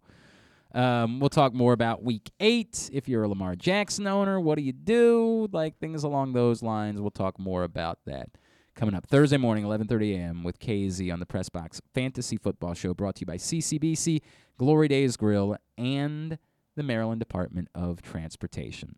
Tidbit brought to you today by Window Nation. Fall's calling sale. Buy 2 windows, get 2 free. Buy 4 windows, get 4 free. There's no limit. Pay nothing for 2 full years. 866-90Nation or visit windownation.com. All right, Tidbit. Yordan Alvarez had a big series in the ALCS. Yes, the World Series is set. That happened since the last time we chatted. Both Houston and Atlanta take care of business in Game 6, and so my nightmares are now over. Look, I'm pulling for Atlanta, but I'm not trying to oversell this. I do not hate Houston the way that you guys do, so it's not going to be – the rest of you are going to be greatly bothered by Houston winning the World Series. I will not be. It just doesn't – I'm not there. I would prefer it to be Atlanta, but I don't hate Houston. That's just where I am. Now, the scenarios where I would be unhappy are all gone. That's now I'm just sort of left with like of the two, I probably prefer Atlanta, and it's probably a better story and all that, but if it ends up being Houston, I'll be fine. I had legitimate reasons to dislike every American League team that was in the playoffs this year, so for me it was never going to be a big deal who got there because I don't really generally like most of those teams. Right? I just don't feel about them the way that you do. I can't, and part of that is Dusty Baker. It really is. Yeah. Part of it I like Dusty. Is really and it's part of it is I would the other stuff would be enough for me to say, yeah, okay, I think everybody else was cheating, but I still don't want to see them win. Mm-hmm. But that's conflated by the presence of Dusty Baker, who like I really like and really kind of want to see him win a World Series. Like that's a tough thing for me. But no, I'd certainly prefer it to be Atlanta. That's it. That's a good preview to what we got going on here. So, okay. Alvarez, he had 7 hits in the last 2 games, in games 5 and 6 of the ALCS. The Red Sox had 5 hits as a team in those 2 games. It was the first time in the history of postseason baseball that a player out-hit the opposing team by himself over the final 2 games of a series. So that's how about that? Yeah, that's our tidbit today. And then the trivia building off that, while Alvarez certainly did his part to put the Houston Astros back in the World Series, for Dusty Baker, it marks his second pennant, his second trip to the World Series, the other coming with in 2002 as a manager of the San Francisco Giants. In getting back to the World Series with an AL team, he becomes just the 9th manager in Major League history to win the pennant in both leagues. Who are the other 8 managers? Shoo. I have confidence you can probably get 7 of the 8. Yeah, I mean, some of them I think I know, but Tony La Russa. Yes, Tony La Russa with the Oakland Athletics and the St. Louis Cardinals. How about? I'm trying to remember if Torrey won one in St. Louis. I'll say Joe Torre, but I actually don't know that that's right. Joe Torre's not. Yeah, he never won one in St. Louis. God,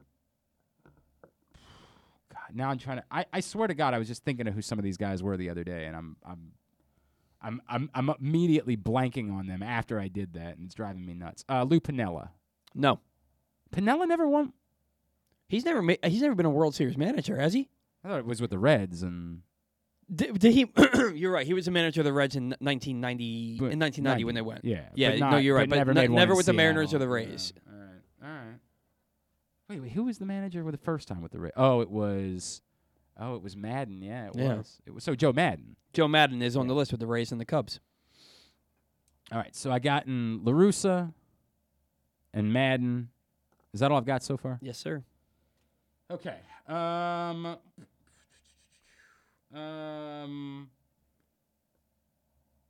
God, why am I blanking? Sparky Anderson. Sparky Anderson with the Cincinnati Reds and the Detroit Tigers.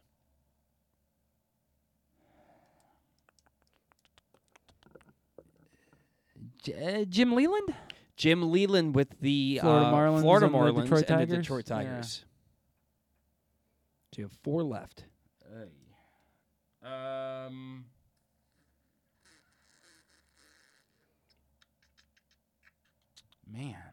Man, this is much trickier than I thought it was at first. Who took that? No, because Francona was in the American League for both. All right, you might have to start giving me something here because I am. Okay. Who is one of the greatest catchers of all time? Yogi Berra. Yogi Berra. Okay. Did it with the Yankees I and the genuinely Mets. did not know that. Did it with the Yankees and the Mets. Okay. How modern are these all old now? Is that these the problem? these guys are all old. These guys are all I might old. never get this because I don't. Casey Stengel. No. Leo DeRocher. No.